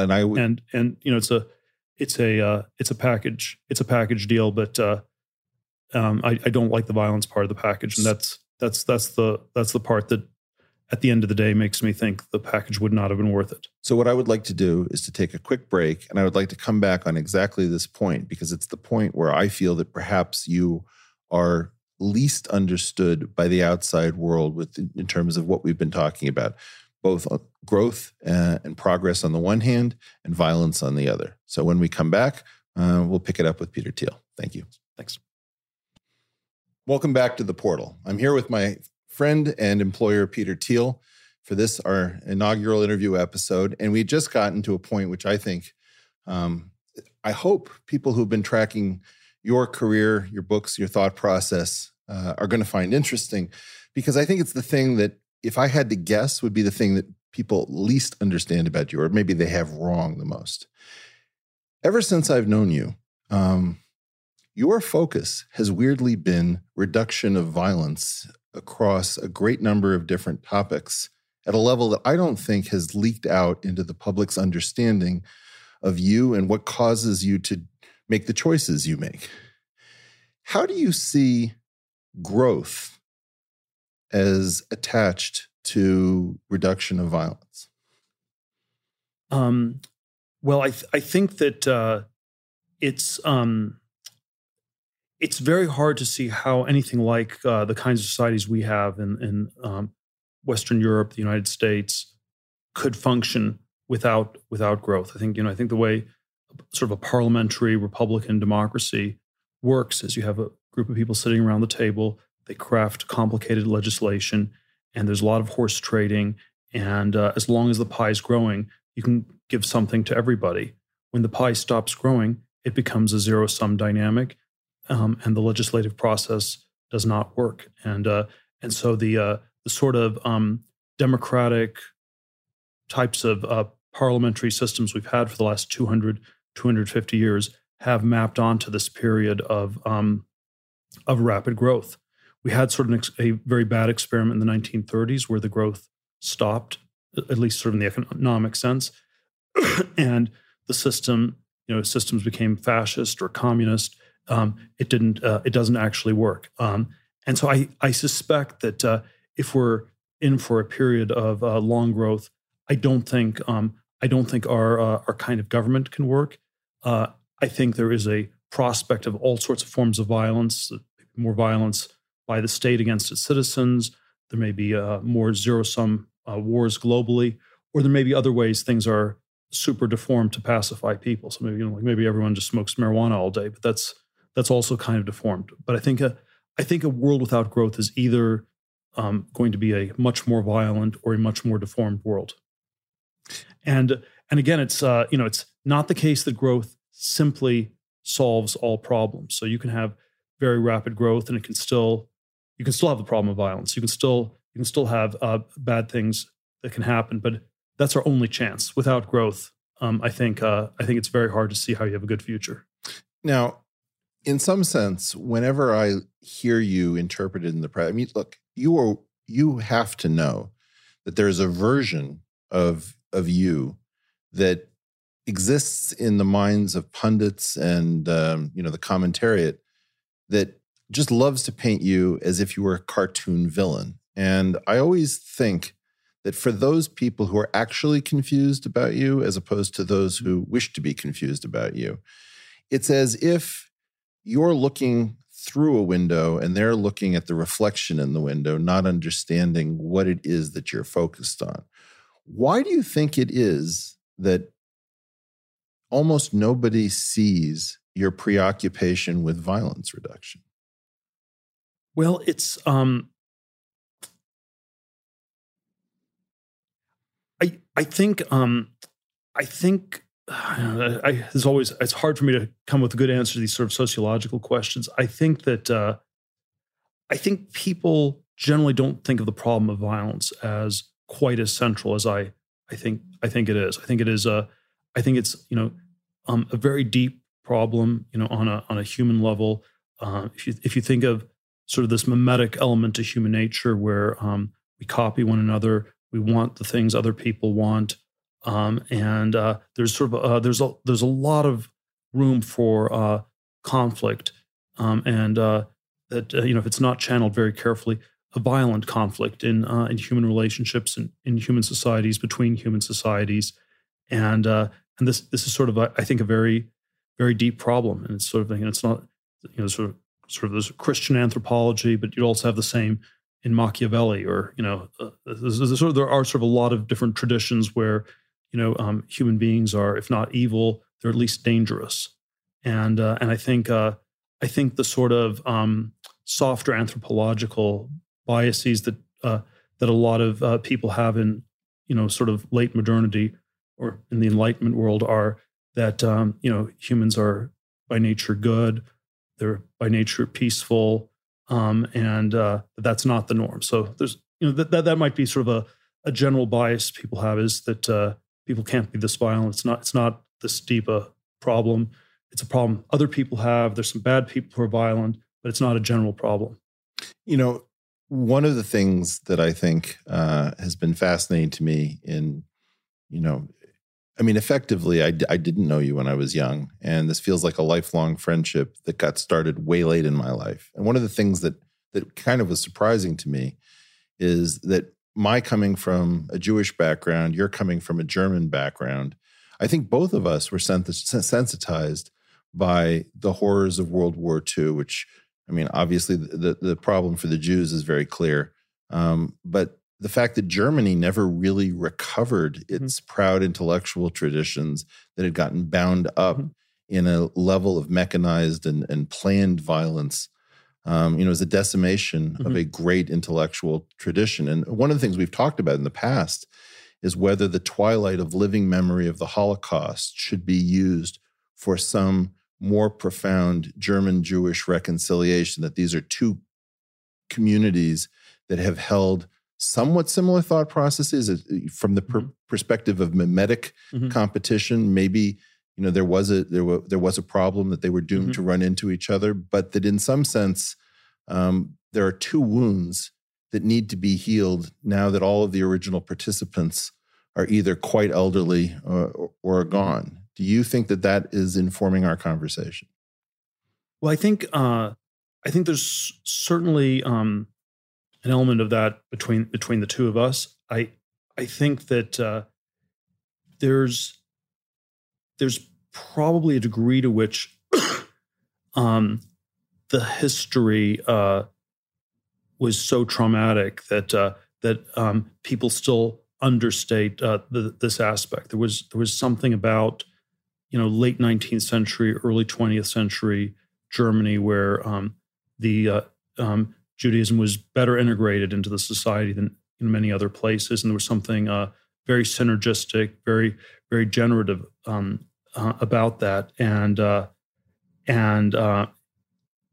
then getting at all these ways that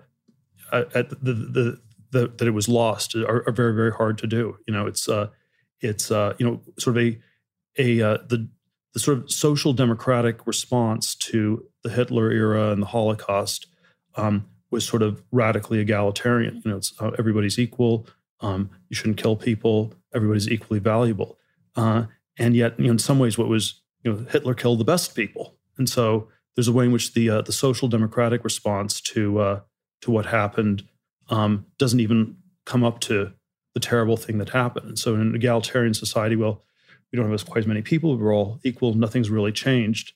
But maybe you have no Jewish people left in Germany, and there's a lot less dynamism in the society as a result. And that's something that people still can't say in Germany, because that's Is that right? You feel like it's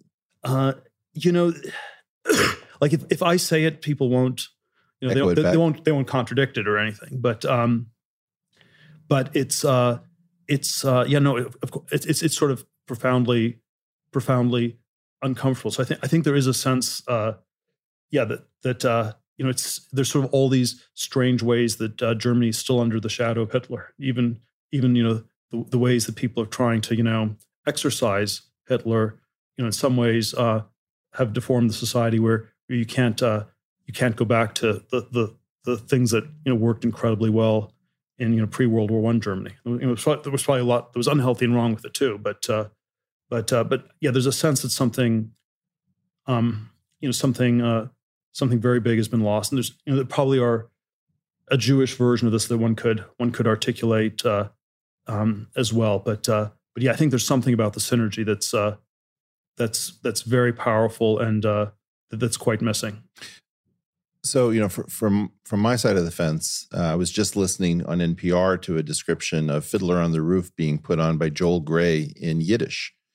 And the sound of, Jewish middle-high German, there's something about it that is shocking in today's era. Mm-hmm.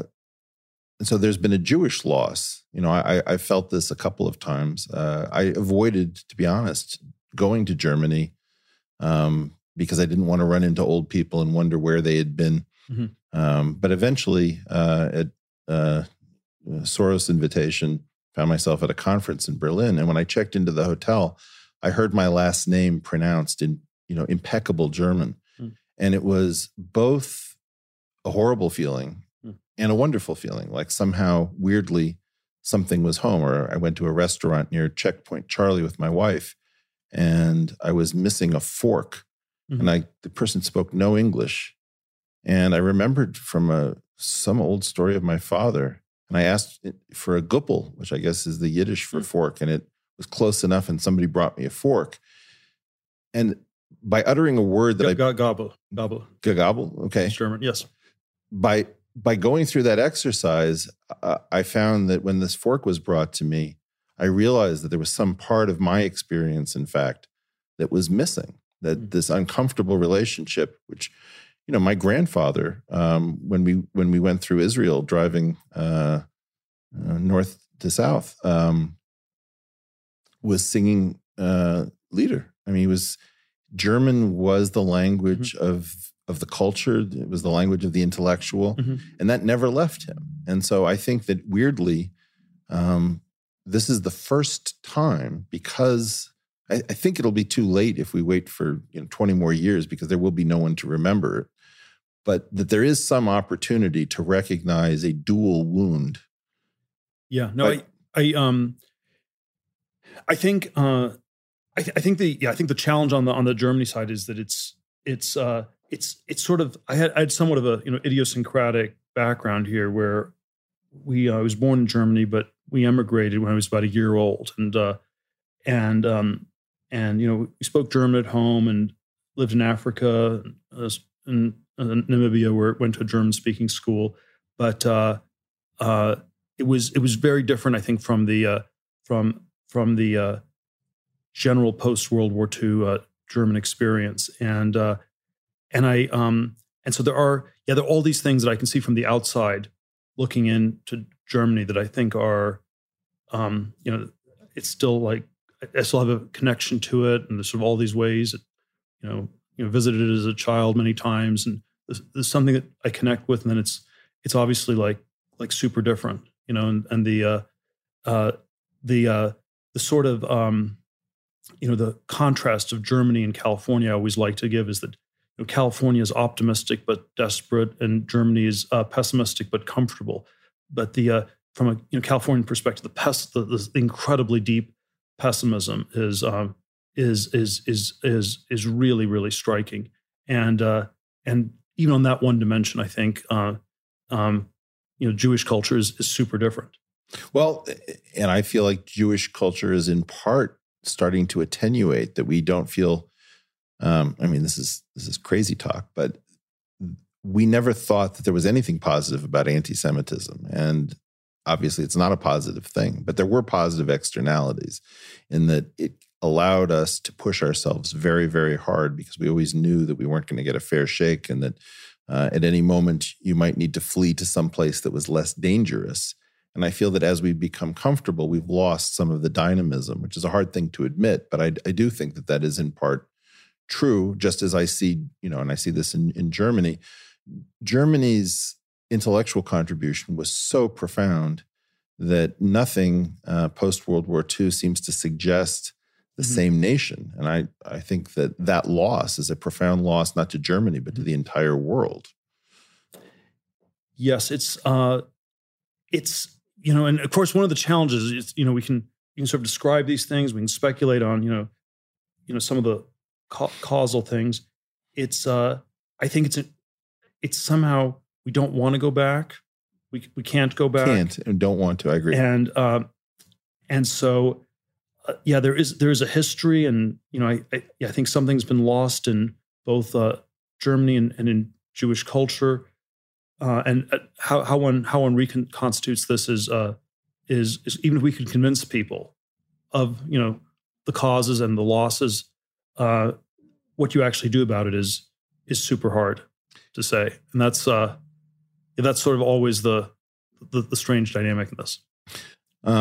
Something I'd be open to us working on at some future point if we can find the time. But let me switch gears slightly and come back a little bit to the violence point. But one of the things that I think has become kind of interesting in our relationship is that a certain class of theories that are not popular in the general population are traded back and forth between us, partially around the idea of how do we restart growth, how do we avoid violence. And I wanted to sort of alert people who are interested in the portal concept to this idea of orphaned or unpopular theories that are traded among a few, but maybe not among the many. So if we could go through a few of these. One of them has to do with how you and I both were much more, I think we believe that Trump was much more likely to get elected than the general population did. And this had to do with the theory of preference falsification, that people will broadly lie about what their true preferences are. So they'll keep one set of public preferences, but a hidden set of private preferences. And then in our culture, it gets revealed every 4 years, where you kind of have a Schrodinger's cat experiment. You find out where the country actually is. Yes, I felt this was a dynamic that was going on in all these strange ways in 2016. There was a dinner I had in San Francisco about a week before the election with a group of center-right people. One of them was very prominent angel investor in Silicon Valley. And he said, I'm voting for Trump in a week, but because I'm in Silicon Valley, I have to lie. And so he was unusually honest about lying. And the way I lie is that I tell people I'm voting for Gary Johnson. So he couldn't say that he was going to vote for Hillary Clinton. Right. Like the facial muscles wouldn't work or something would go wrong. But Gary Johnson was sort of the lie that you could tell. And then if you actually look at what happened in the month before the election, the Gary Johnson support collapsed from, something like 6 to 2% or whatever. And as far as I can tell, all of that went to Trump.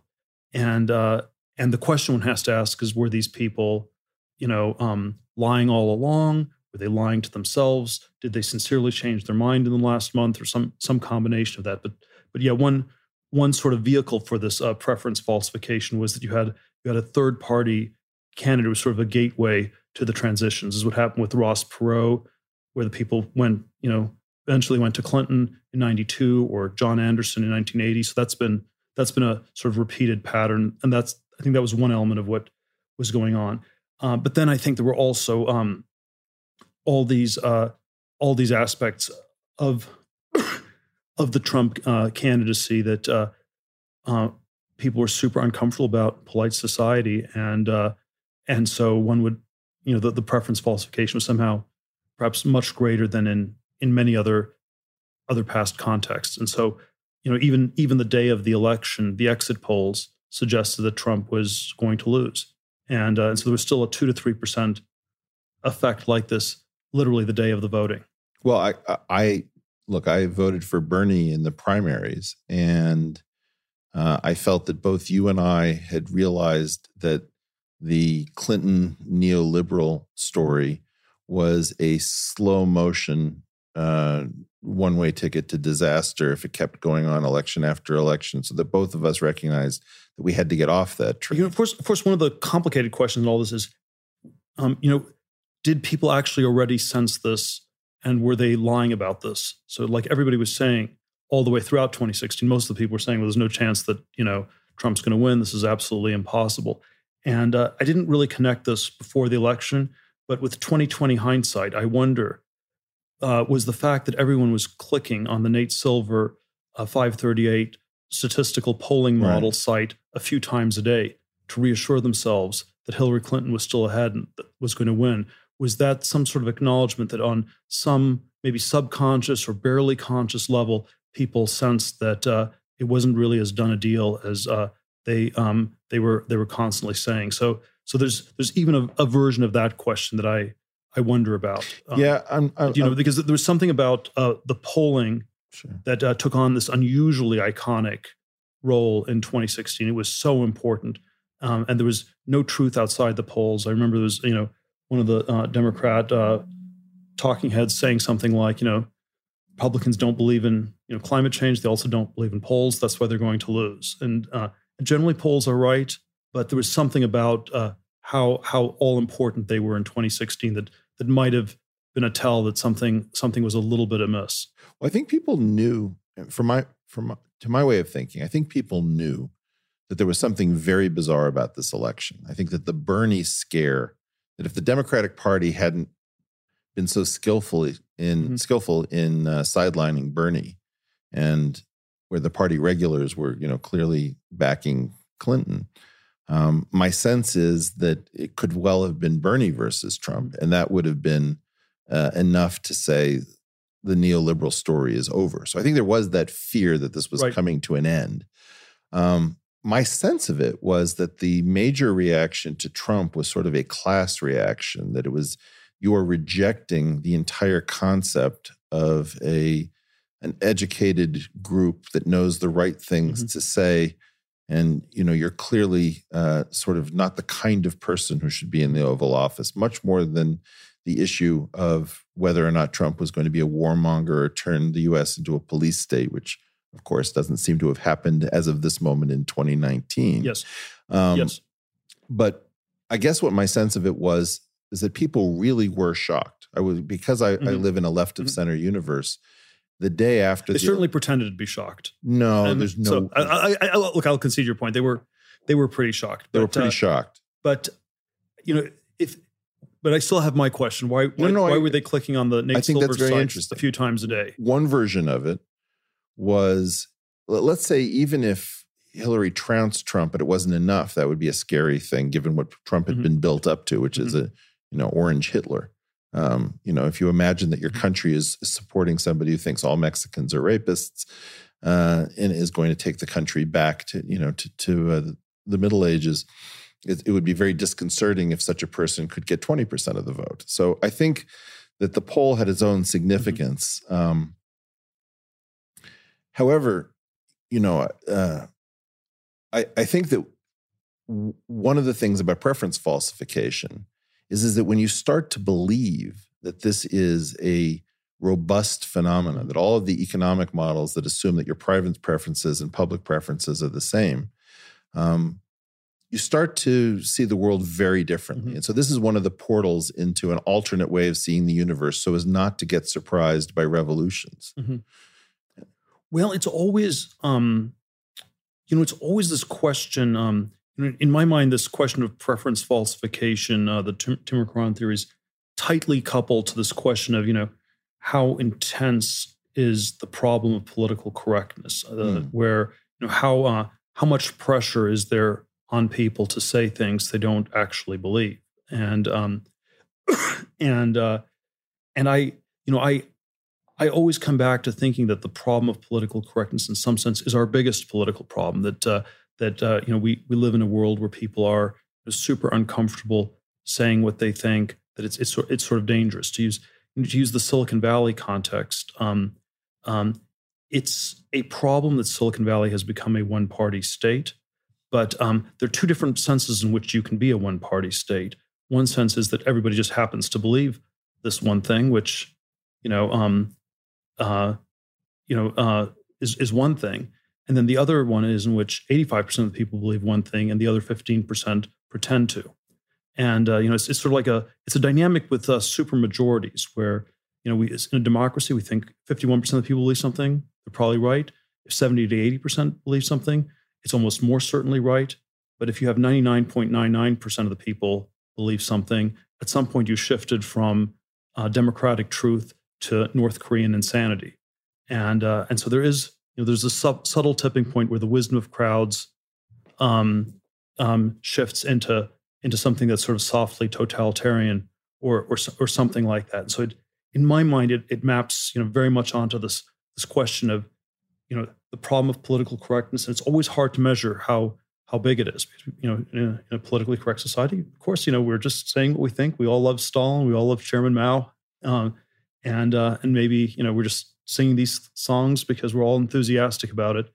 And I think my read on it is that problem has gotten more acute in a lot of parts of our society over the last few decades.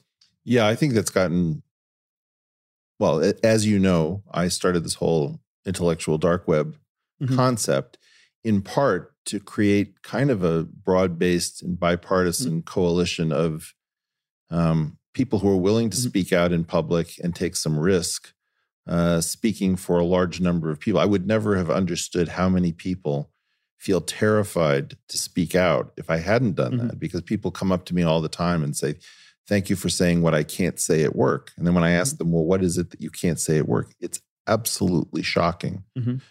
Completely commonplace things, things that are not at all dangerous, not scary or frightening. One of the things I believe, and I don't know whether you're gonna agree with this, is that you start to understand that a lot of the people who are enforcing the political correctness suspect that they are covering up dangerous truths. So, for example, if you believe that IQ equals intelligence, which I do not, I mean, let's just be honest about it, you're going to fear anything that shows a variation in IQ between groups. If you don't believe IQ equals intelligence, if you believe that intelligence is a much richer story and that no group is that far out of the running, you're not terribly frightened of the data because you have lots of different ways of understanding what's happening. And also you generally find that the truth is the best way of lifting people out of their situation. So I secretly suspect, to be blunt about it, and this is kind of horrible, that a lot of Silicon Valley is extremely bigoted and misogynistic, and it can't actually make eye contact with the fact that it secretly thinks women aren't as good programmers, where I happen to think, Fisherian equivalence suggests that males and females, one protein apart, SRY protein, are not likely to be, they might have different forms of intelligence and different forms of cognitive strengths. But if you don't actually worry too much about an intellectual difference, you'd be willing to have an intellectual conversation that was quite open about it. So maybe I can turn that around. Let me see. There's sort of a lot of different things I want to react to there. I suspect that it's a distraction of sorts. I think on this very superficial layer, we want to have debates. We want to have debates in a lot of areas. A lot of hard questions, and there are questions in science and technology and philosophy and religion. There are all these questions that I think it would be healthy to debate. And there's a way in which political debates are sort of a low form of these questions. And there's one sense in which I think of these political questions as less important or less elevated than some of these others. But there's also a sense in which these questions about politics are ones that that everyone can have access to. And so if you can't even have a debate about politics, you can't say, I like the man with the strange orange hairdo, or I like the mean grandmother. Yeah. If you can't even say that, then we've sort of frozen out discussion on a lot of other areas, and that's always one of the reasons I think that political correctness starts with correctness about politics, and then when you aren't allowed to talk about that area, you've implicitly frozen out a lot of others that are maybe more important, and we're certainly not going to have a debate about string theory if we can't even have a common sense debate about politics or something like that. I'm very sympathetic to the sort of distraction theory that a lot of these sort of that what's going on in our society is like a psychosocial hypnotic magic trick where we're being distracted from something very important, and political correctness, identity politics, maybe American exceptionalism, sort of these various ideological systems are distracting us from things. The thing I keep thinking is the main thing it's distracting us from is the stagnation, and is that that there are these problems that we don't want to talk about in our society. It's possible it's also a way to distract us from bad thoughts that we have about people of the sort you said. But the one I would go back to first is just that it's distracting us from dealing with problems. The reason we have a newspeak, the sort of Orwellian newspeak in politics with these zombie politicians, and Hillary Clinton or Jeb Bush or whoever it might be, is that we're not supposed to talk about the real issues. And maybe they have a bad conscience and they think they're bad people, but it's just, I think the primary thing is just too dangerous to talk about what's actually going on. They don't know what to do about it, and better not talk about that. Yeah, I think there's another take on it, which, if I'm honest about it, probably originates from my side of the aisle, which is that I have a sense that if you believe that productivity and growth is over, you don't want to emphasize issues of merit because you don't really think that the merit's going to translate. And so therefore, all you can focus on, like, a board of a company is just a bunch of slots at a trough. And so you have to make sure that every group has its slots at the trough, right? Because it doesn't actually matter. The board isn't doing anything to begin with. And so it's only a question of receiving the wealth that is already there. And so I worry that is, I guess where I break with a lot of progressives is that I believe that most progress comes from progress, which is technologically led and informationally led, that the more we know and the more we can do, the more we can take care of people. Yeah. So I mean, again, this is always maybe naive hope on my part or something like this. But I always think that when we can't talk about things, that we can't solve them. And that this is exactly. And so that, maybe these are the calculations you make, and this is the way we pat people on the head, even though they're never going to get ahead or something like that. But it's never going to work. And eventually, swinging. And people aren't that stupid, and they will eventually figure it out. And so that's sort of why I'm undermotivated to play that game. Yeah, I have to say that one of the things that I've learned from you is that it's one thing to have a contrarian position. It's another thing to hold it when the whole world starts hating on you. For example, I watched the world go from viewing removing Gawker as removing a nuisance or worse that was threatening people selectively to a concern, about like First Amendment rights and silencing, free speech. And, I do have the strong sense that people are willfully misinterpreting these actions that are necessary to sort of self-correct in our society and are not being terribly honest. There's a lot of bad faith acting in our system at the moment.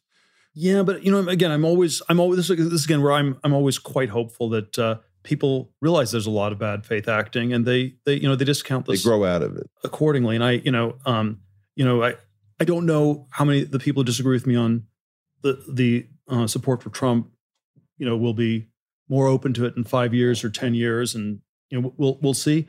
On the Gawker matter, I'm going to win that one and I think that I think people understand that when it gets criticized by people in the media who have themselves are up against super challenged business models where they have to act in sociopathic ways to get clicks by their readers. Right. That this is just the game they have to play. And I think people there's more of an understanding of this than you think, well, and therefore it's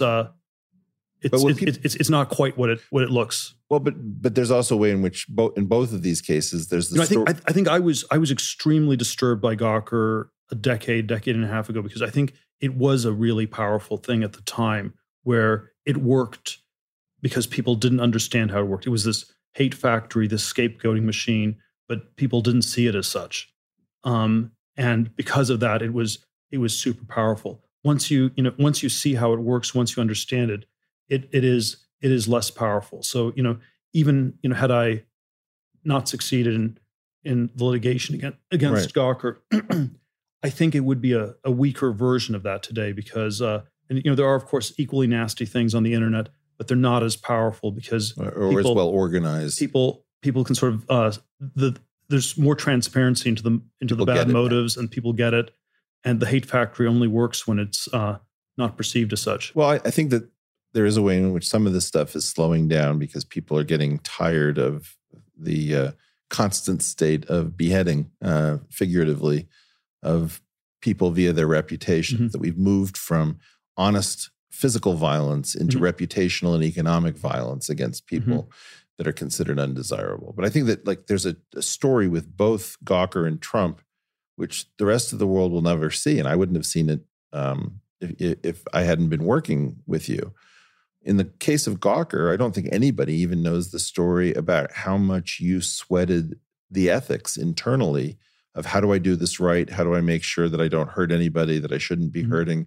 How do I make sure that this represents something narrow and not something broad? Which is a story, so far as I know, that hasn't been told. And then there's the story with Trump, where I don't know if you remember this. When Trump won, you had a gathering at your house and you did not invite me. And I was so pissed at you that even though I was tooth and nail against Trump and I remained really pretty close to a never Trumper, I knew why you did what you did. I knew that you felt that it was a reduction in violence. And I think that you had theories that nobody believed at the time. If I look out at this world, out through these windows, Trump has not changed mostly day-to-day life, except for the phenomena of Trump. But it's not, there isn't a policeman on every street corner with an automatic rifle. We're not in some sort of siege from the White House. And you said, I think much less is going to happen than people imagine. And I think we're going to be in a much less interventionist mode than we were previously. And whether or not you were right or you're wrong, and so far I think you've been borne out to be right on both of those points. I knew that you had an idea that we had to shake things up or we were going to be in some very dangerous situation. I had two speeches in 2016. One was at the Republican convention. One was at the Washington Press Club about a month before the election. And in both speeches, I underscored the ways in which I think Trump would represent a break from the interventionist, neoconservative, neoliberal foreign policies of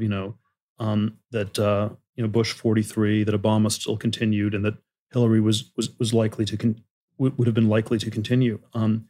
And I still think that that's roughly what's happened. It's not been as far away from interventionism as I would like, but it's directionally that's happened.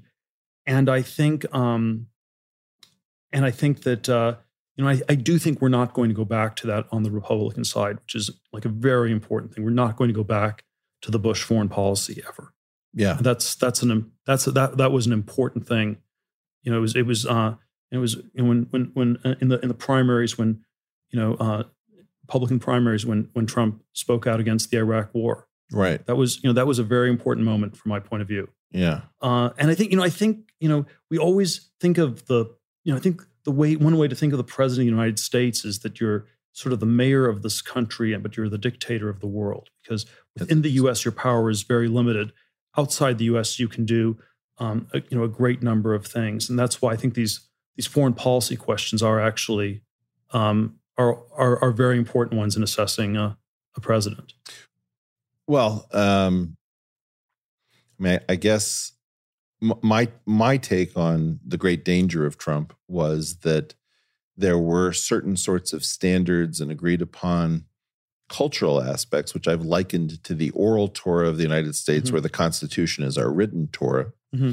And my concern is that Trump has had an effect on degrading certain expectations, where it does matter how one comports oneself as a president, maybe not as much as some of my friends would like to think. And I do think that we needed some dynamism.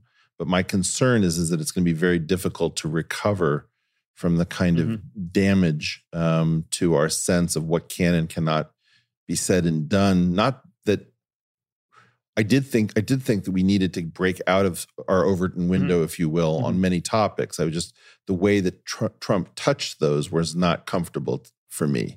Yes. Well, look, I don't want to get. Look, I agree. There are certain ways in which President Trump does not act presidential in the way in which the previous presidents acted I agree that presidential. He's breached things that needed to be said. But then maybe there's some point where it was too much acting, and the acting was counterproductive, and that's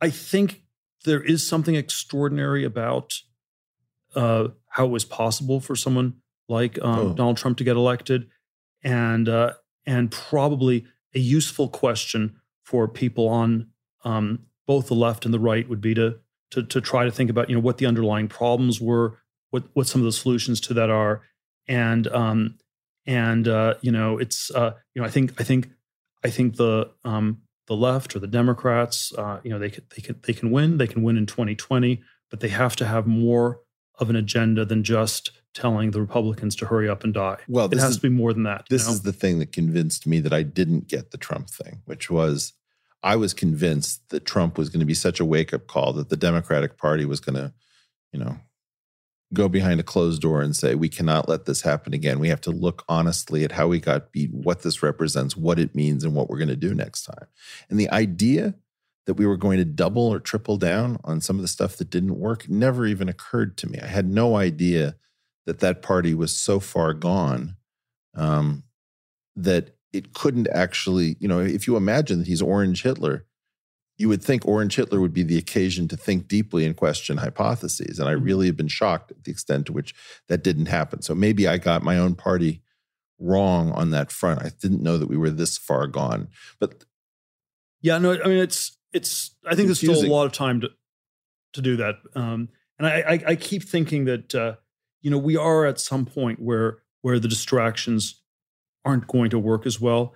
I think the big distraction on the left over the last 40, 50 years have been forms of identity politics where, we don't look at the country as a whole, we look at parts of it, and it's sort of it's sort of been a way of I think obscuring these questions of stagnation. Fair enough. What's the right? I would say the right wing distraction technique has been, I would say, something like American exceptionalism, which that's interesting. Which is this doctrine that the U.S. is this singular, exceptional country. It's so terrific, so wonderful. It does everything so incredibly well that you shouldn't ask any difficult questions, any questions at all. And it's if you want the it's I think it in theological or epistemological terms, you can compare it to the radical monotheism of the God of the Old Testament, where it means that God is so radically unique that you can't know anything about him. You can't talk about God's attributes. You can't, say anything about him whatsoever. And if the United States is radically exceptional, then in a similar way, you can say nothing about it whatsoever. And there may be all these things on the ground that seem crazy, where we have people who are exceptionally overweight. We have subway systems that are exceptionally expensive to build. We have universities that are exceptionally sociopathic. I mean, you don't have the student debt problem in any other country. We have a trade regime that's exceptionally bad for our country, like no other country is as self-destructive as this. There are all these things that we somehow don't ask. So I think exceptionalism somehow led to this country that was exceptionally unself-aware, and that's very interesting. And so there's greatness is adjacent to exceptionalism, but it's actually still quite different because many countries can be great, and great is more. It's more a scale, and there's something you measure it against. It's multivariate. It's whereas exceptional, it's just completely incommensurate with anything else, and I think that's gotten us into a very, very bad cul-de-sac. And I think that there's a way in which that sort of exceptionalism has ended on the right, and we've moved beyond that. And I'm hopeful that in a similar way, the left will move beyond identity politics, even though right now it feels like the monster is flopping about more violently than ever. And even though I think it might be its death throes, but maybe not. Yeah, and it could be that it's gotten very strong, or it could be on its last legs, and it might as well go for broke. Yes. So let me return back to the line of inquiry. I mean, sorry, just enjoying so much hearing what you have to say. Some of it's new to me. The theories that might be portals into a different way of looking at the world. One of them that you brought into I've never heard of before, was Girard's various theories. And I wonder if you might say you've often credited your success in business to how you understood and you applied Girard. I mean, obviously, he didn't have this kind of level of business success. So can you talk a little bit about your personal relationship to René Girard's theories as a portal into a different way of seeing the world? Well, let's say a little bit about the theory. So it was sort of this theory of human psychology as deeply mimetic, where you sort of you copy other people. So just for the folks at home, mimetic as in mime rather than memetic as in meme. Yes. Well, they're probably closely related. Okay. But right. You imitate people, but that's how you learn to speak as a child. You copy your parents' language. That's how, but then you also imitate desire. And then there are sort of all sorts of aspects of mimesis that can lead to sort of mass violence, mass insanity. So it's both what enables human culture to function, but it also is quite dangerous. And when I came across this sort of constellation of ideas as an undergraduate at Stanford, my biases were sort of libertarian, classic liberal. Only individuals exist. Individuals are radically autonomous, can think for themselves. And so this was it was both it was sort of a powerful corrective to that intellectually, but then it also worked on an existential level where you sort of realize, wow, there are all these ways that I've been hypermimetic, I've been hypertracked. Why am I at Stanford? Why does this matter so much? Why am I doing all the things I'm doing? And that's it's a prism through which one looks at a lot of things that I found to be quite helpful over recent decades. I think the preference falsification, you can think of in mimetic terms, where everybody goes along with what everybody else thinks, and then you can get these sort of chaotic points where all of a sudden things can shift much faster than you would think possible, because there are all these dynamics that are not simply rational. It's not quite correct to model people as these sort of classical atoms or something like that. It's much more entangled. Do you? What would be a good way for people listening at home to start to get into Girard's philosophy if they were interested? Well, there are, there's sort of a number of different books that Girard wrote. I think the magisterial one is probably Things Hidden Since the Foundation of the World. So it's this truth of mimesis and violence and the ways. So it's sort of part psychology, part anthropology, part history. All portal, I should point out, because they're all hidden. It's a portal onto the past, onto human origins. It's and our history. It's a portal onto the present, onto the interpersonal dynamics of psychology. It's a portal onto the future in terms of are we going to let these mimetic desires run amok and head towards apocalyptic violence where even the entire planet can no longer absorb the violence that we can unleash? Or are we going to learn from this and transcend this in a way where we get to some very different place? And so it has a sense that of both danger and hope for the future as well. So it is sort of this panoramic theory on a lot of ways, super powerful and just extraordinarily different from what one would normally hear. There was sort of like almost a cult-like element where you had these people who were followers of Girard, and there was sort of a sense that we had figured out the truth about the world in a way that nobody else did, and that that was generative and very powerful. So, it's always, there's parts of it that are unhealthy, but it was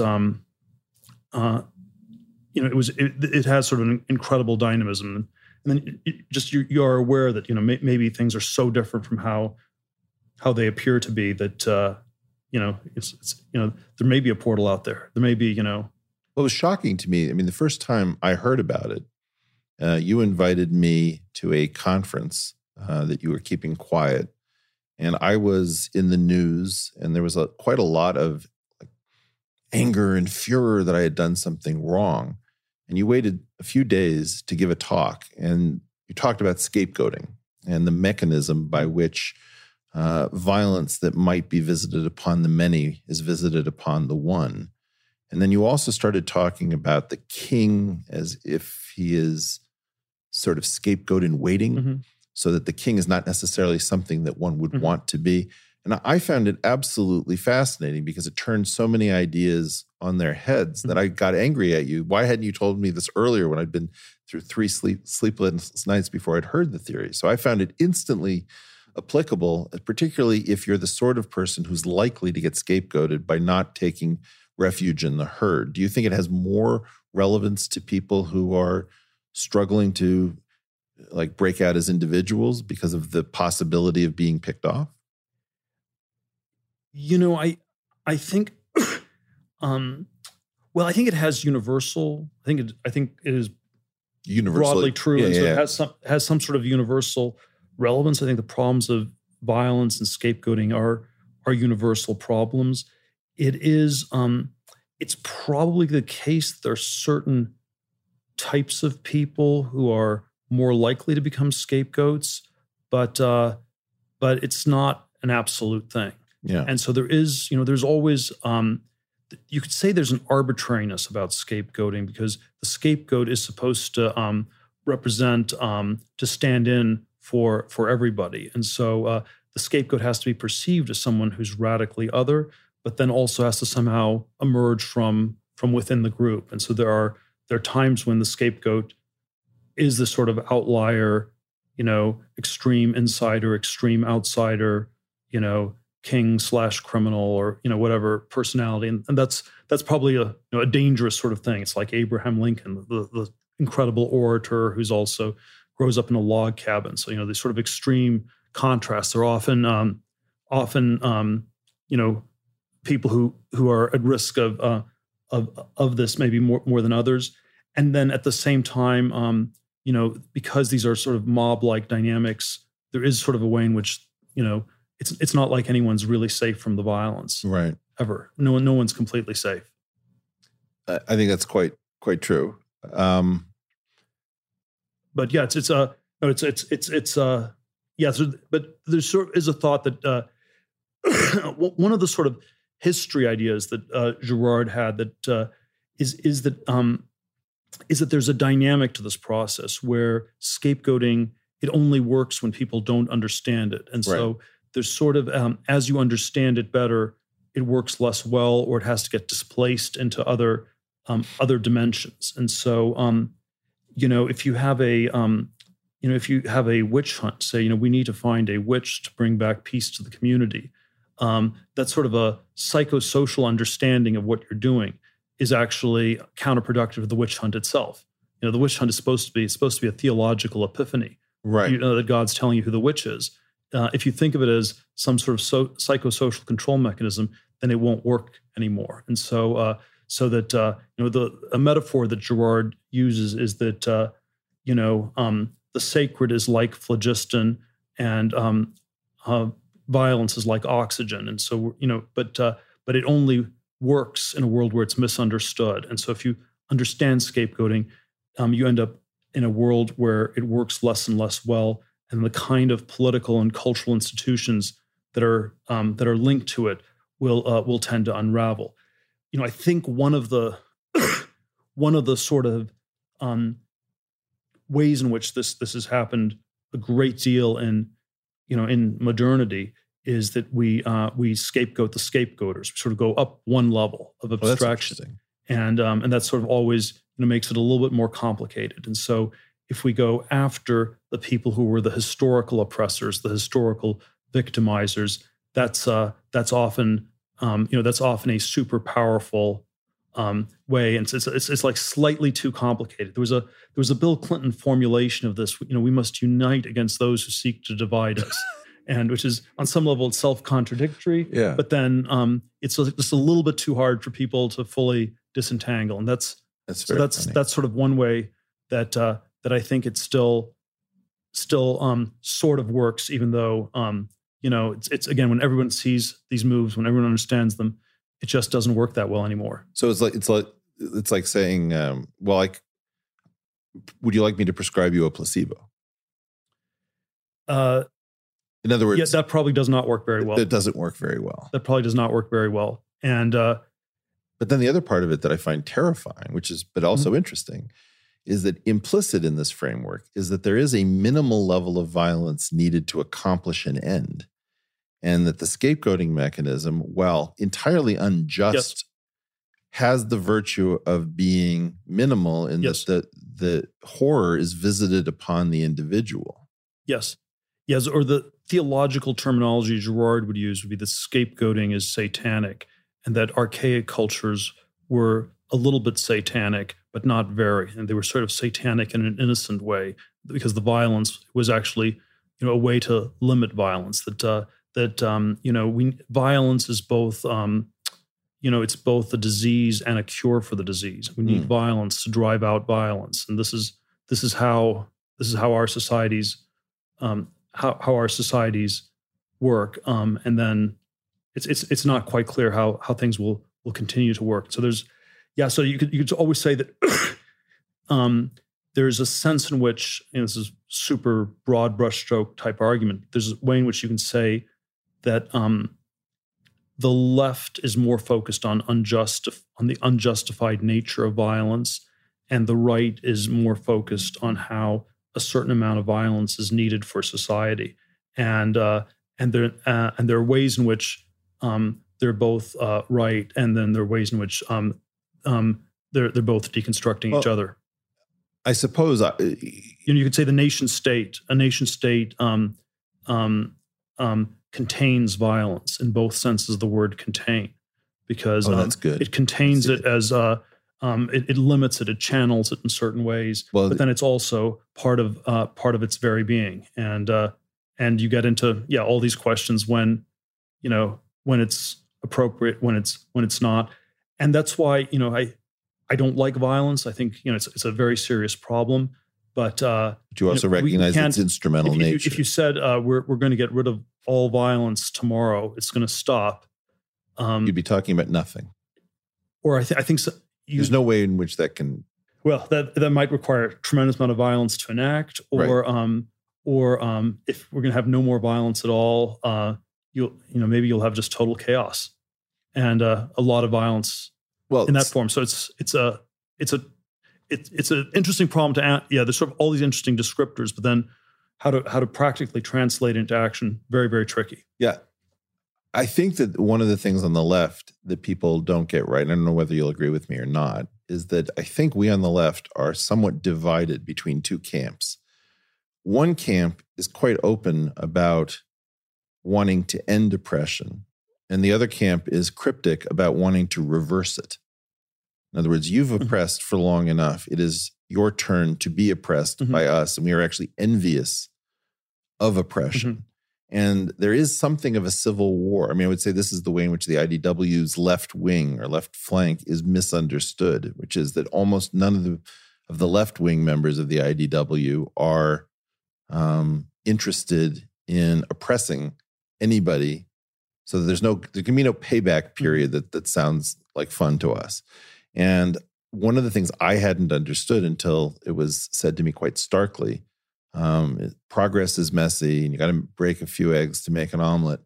There is this just tolerance bordering on excitement about the opportunity to stick it to those who have stuck it to you from your perspective, that this is an aspect of justice, whereas the cessation of oppression is interesting to another part of that group. Yeah, it's much less, although the disturbing thing is that it's, of course, much less exciting and much less energizing. So I often think if you listen to a political speech, right, the applause lines are always the ones we are going to go after the other side. Yeah. We're going to go after the bad people. We're going to stop them. And if you try to construct a political speech in which it was we're going to unite people, we're going to get everybody onto this goal, and there were no bad people, it's almost impossible to have a speech that has any energy at all. Well, so it's let me take issue with that slightly. I agree. As a political speech. I understood exactly what you said. So I don't think I'm going to mischaracterize it. I think that the problem is the reason I pour energy into trying to stop the political correctness and the rules about what can be said mostly has to do with the fact that I'm incredibly excited, except I'm excited about something non-political. Like if what I'm excited about is pursuing technological progress, scientific progress, more people being able to form families, et cetera, that's where the excitement is. It's not coming from the politics. It's coming from what the politics facilitates. And so I think that the problem with these speeches is if you don't believe that there's something that we're keeping this space clean for, we might as well riot or something, because at least that's exciting and that's got some energy behind it. And then it's my team versus your team. But I think that what both you and I have been look, at some level, anybody as focused on technology as you are is a progressive in the sense of caring about what is actually progress. And I think that the danger comes from when politics becomes your entertainment. And, you read very correctly, and I learned this from you, that when you look at a bunch of candidates debating on a crowded stage, look at where the energy is. And the energy is something that is not, in my opinion, a good indicator. It's not a good proximate for the ultimate that I care about. Yes. Look, I'd like it to be just the way you describe. Yep. I just want to. No, I understand. It often is not. And so, scientific, technological progress, right, in a way can, the hope is it can lead towards a more cornucopian world in which there's less Malthusian struggle, less violence. And then at the very same time, an honest account of the history of these things is that, a lot of it was used to develop more advanced weapons. It was in the pursuit of violence.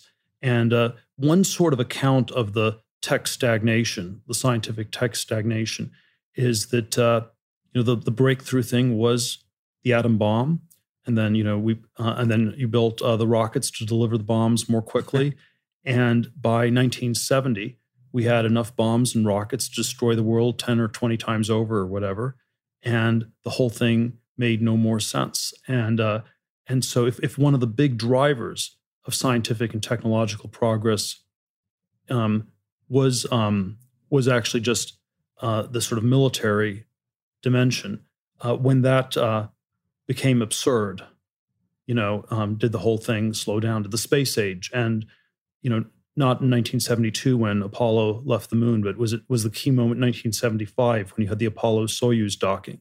And if we're just going to be friends with the Russians, does it really make sense for people to be working 80 hours, 100 hours a week around the clock? And again, I don't think it's all that, but I think one of the challenges and we should not understate how big it is in resetting science and technology in the 21st century is, how do we tell a story that motivates sacrifice, incredibly hard work, deferred gratification for the future that's not intrinsically violent? Yeah, and it was combined with that in in all these powerful ways. Well, so when I think about the way in which the nation, let's say, came around, because I think this is one of the reasons, if you sort of take people, a lot of people deny that there's a tech science stagnation going on. Sure. But then, one of the other things one hears is, well, maybe it's not progressing as fast, but do we really want it to progress as fast? And isn't it dangerous? And isn't it, we're just going to build the AI that's going to kill everybody, or it'll be, biological weapons, or it's going to be, runaway nanotechnology, or, I don't think we should, dismiss those fears, completely.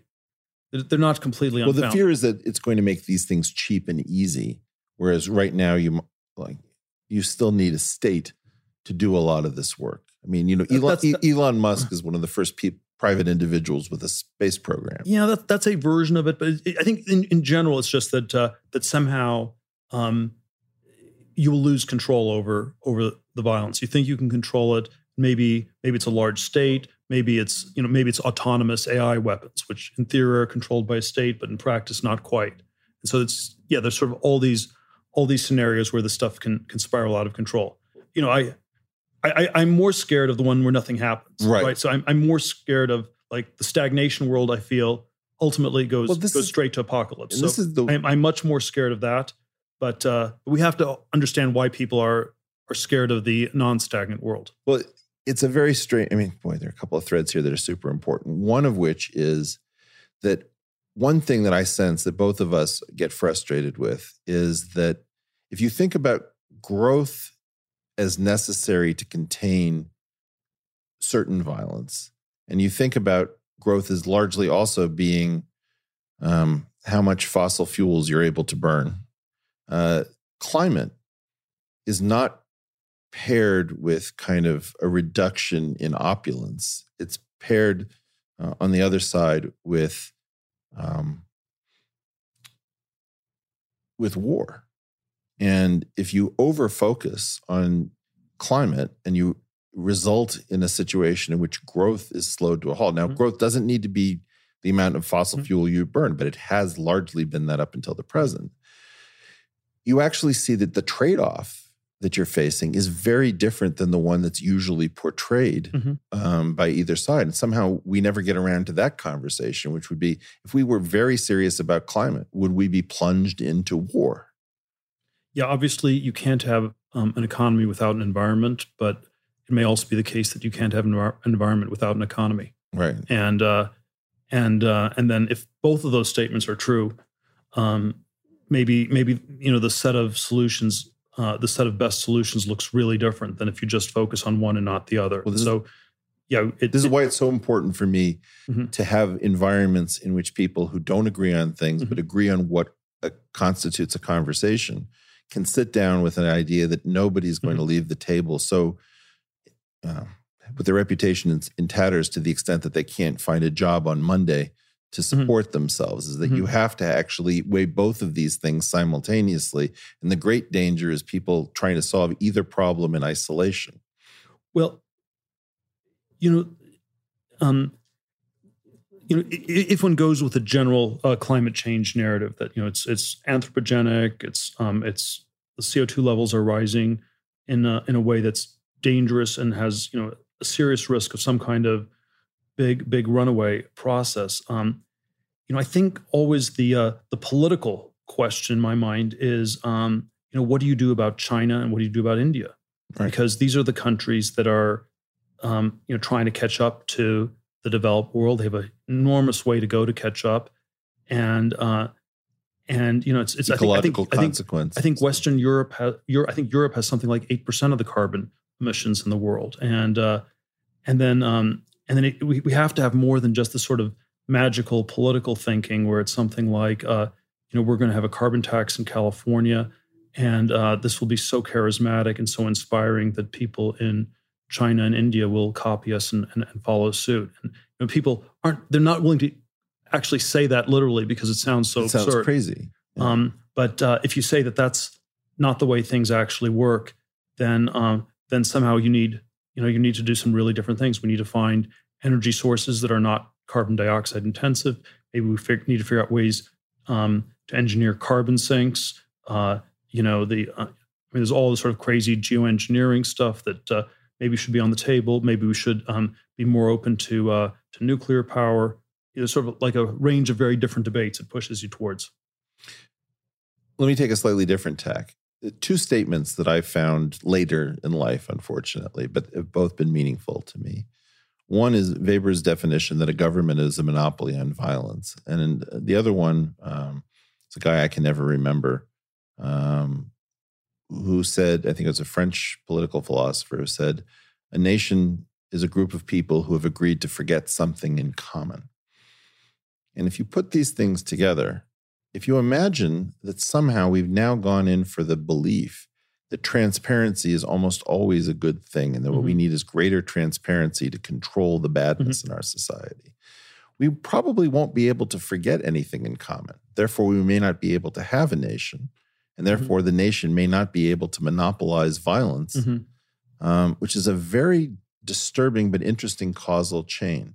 Can we explore the idea of transparency, given that people seem to now associate certain words with positivity, even though normally we would have thought about privacy, transparency trade-offs, let's say?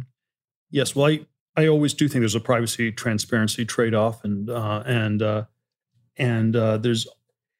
always one of the things that's always confusing about transparency to me is there's transparency in theory, which is like this panopticon-like thing where the entire planet gets illuminated brightly and equally everywhere all at once. And so that's in theory, but then in practice, it is often sounds more like a weapon that will be directed against certain people where, it's a question of who gets to render who else transparent and who gets, and maybe it's even a path-dependent sequencing question where if you do it first, First strike transparency is very powerful. And so you can think about Mr. Snowden against the NSA, and then the NSA trying to expose Mr. Snowden's Swedish sex cult, or whatever you want to describe it as. And I think a lot of it ends up having that kind of an... You mean Assange's? Assange. Yeah. Assange's Swedish sex cult. Assange against the NSA against Assange's Swedish sex cult, or something like that. And that's, and so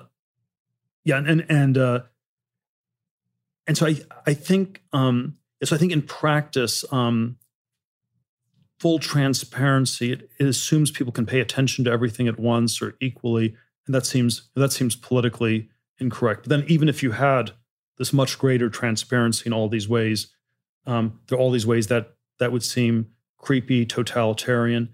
If you state it in terms of the problem of violence, right, you can think of the trade-off between transparency and privacy as, transparency is, we're looking at everybody, and therefore they can't be that violent, but the state may be very violent in enforcing all this transparency. And privacy is, you get to have a gun and you get to do various dangerous things in the dark, and no one knows what they are. And so there's probably more violence on the individual level, but then less control on the state. And it's, again, this question of, are you more scared of the violence of individuals or more scared of centralized violence? And probably one should not be too categorical or too absolute about this, but it can show up in both places, and that's why it's a wickedly hard problem. Well, wickedly hard. It does seem to be, and I have to say, I've started to hate the transparency discussion, because if you'll notice, there's a vogue in 2019 for simply saying, well, I believe that sunlight is the best disinfectant, as if that constituted an argument. Now, first of all, one thing that people don't understand is that there are infections like brucella that are actually accelerated by sunlight. Mm-hmm. So it's comical. It's not even true. Bleach is probably a better disinfectant. But the idea that constitutes an argument in our time, to me, speaks to the fact that we're living in a very strange moment where if you go back to Ecclesiastes and the inspiration for turn, there was an idea that there was a purpose to everything.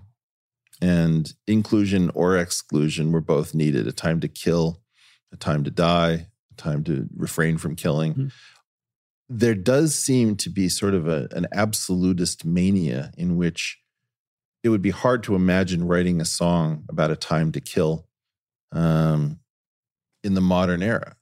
And likewise, I'm not positive that people recognize how imperative it is for a well-functioning government to have places where it doesn't have to constantly account for itself. Yeah, if everything, if you sort of have no backroom deals, maybe that's less corrupt, but maybe nothing gets not functional. Done. It's the U.S. Supreme Court still doesn't televise its hearings, and I suspect that's the right call, even though and so it's always, and so there is something very strange, and I think part of it is that if you know that everything is going to be transparent, you will censor yourself and you won't say things. So it's not like the same thing happens in a transparent way. Maybe it just stops happening altogether. If you're a politician or an aspiring politician, and you want to, you're not going to engage in bold ideas. You're not going to experiment with different ways about thinking about things. You're going to be super conventional, super curated, and so it's not like we get all the benefits of transparency with none of the costs. They come with a very, very high cost. And I do I do wonder if one of the strange dynamics with the younger generations in the U.S. is that there's a sense that you're just constantly watched.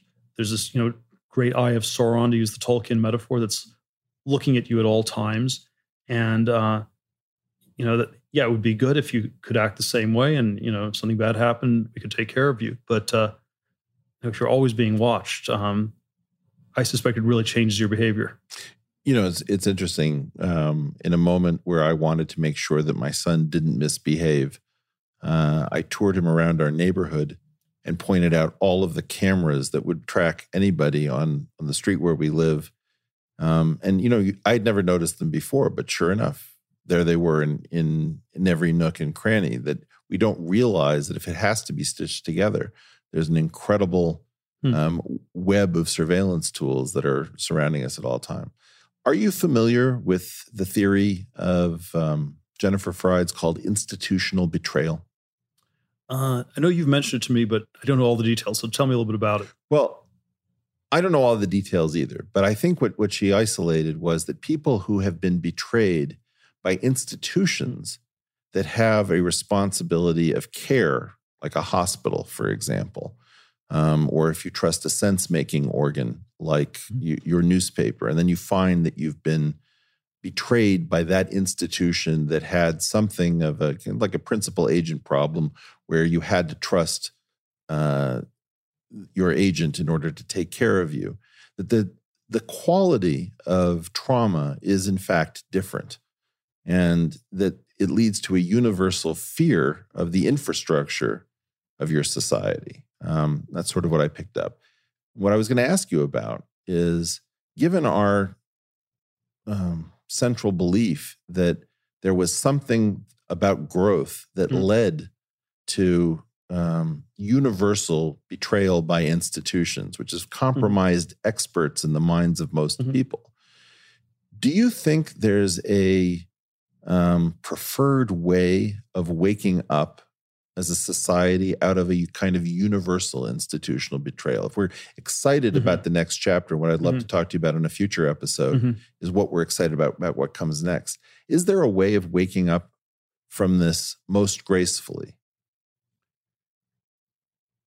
Don't know about that. It strikes me that there are ways we don't want to wake up, and we don't want to wake up in a way where it de-energizes us and demotivates. And so, so I think one of the ways I think these institutions worked was, they took care of people, but it was also, motivational. You study, you get good grades, you'll succeed in our system, right? And so one way, when you sort of deconstruct these institutions, there's sort of one direction that I think is always very dangerous, that it just shifts people into sort of a much more nihilistic, very low energy mode where it's just, well, there's no point, nothing can be done, and that's the way that's the way that I definitively do not want to wake people up. And so I think it has to always be coupled a little bit to, there are these paths that aren't really going anywhere, and you shouldn't go down these paths. But then there's some other paths here that you need to take. There's a portal here that you need to look at. And if we are just saying all the paths are blocked, I think probably the risk is people just sit down where they are and stop moving altogether. And that feels like the very wrong way to wake people up.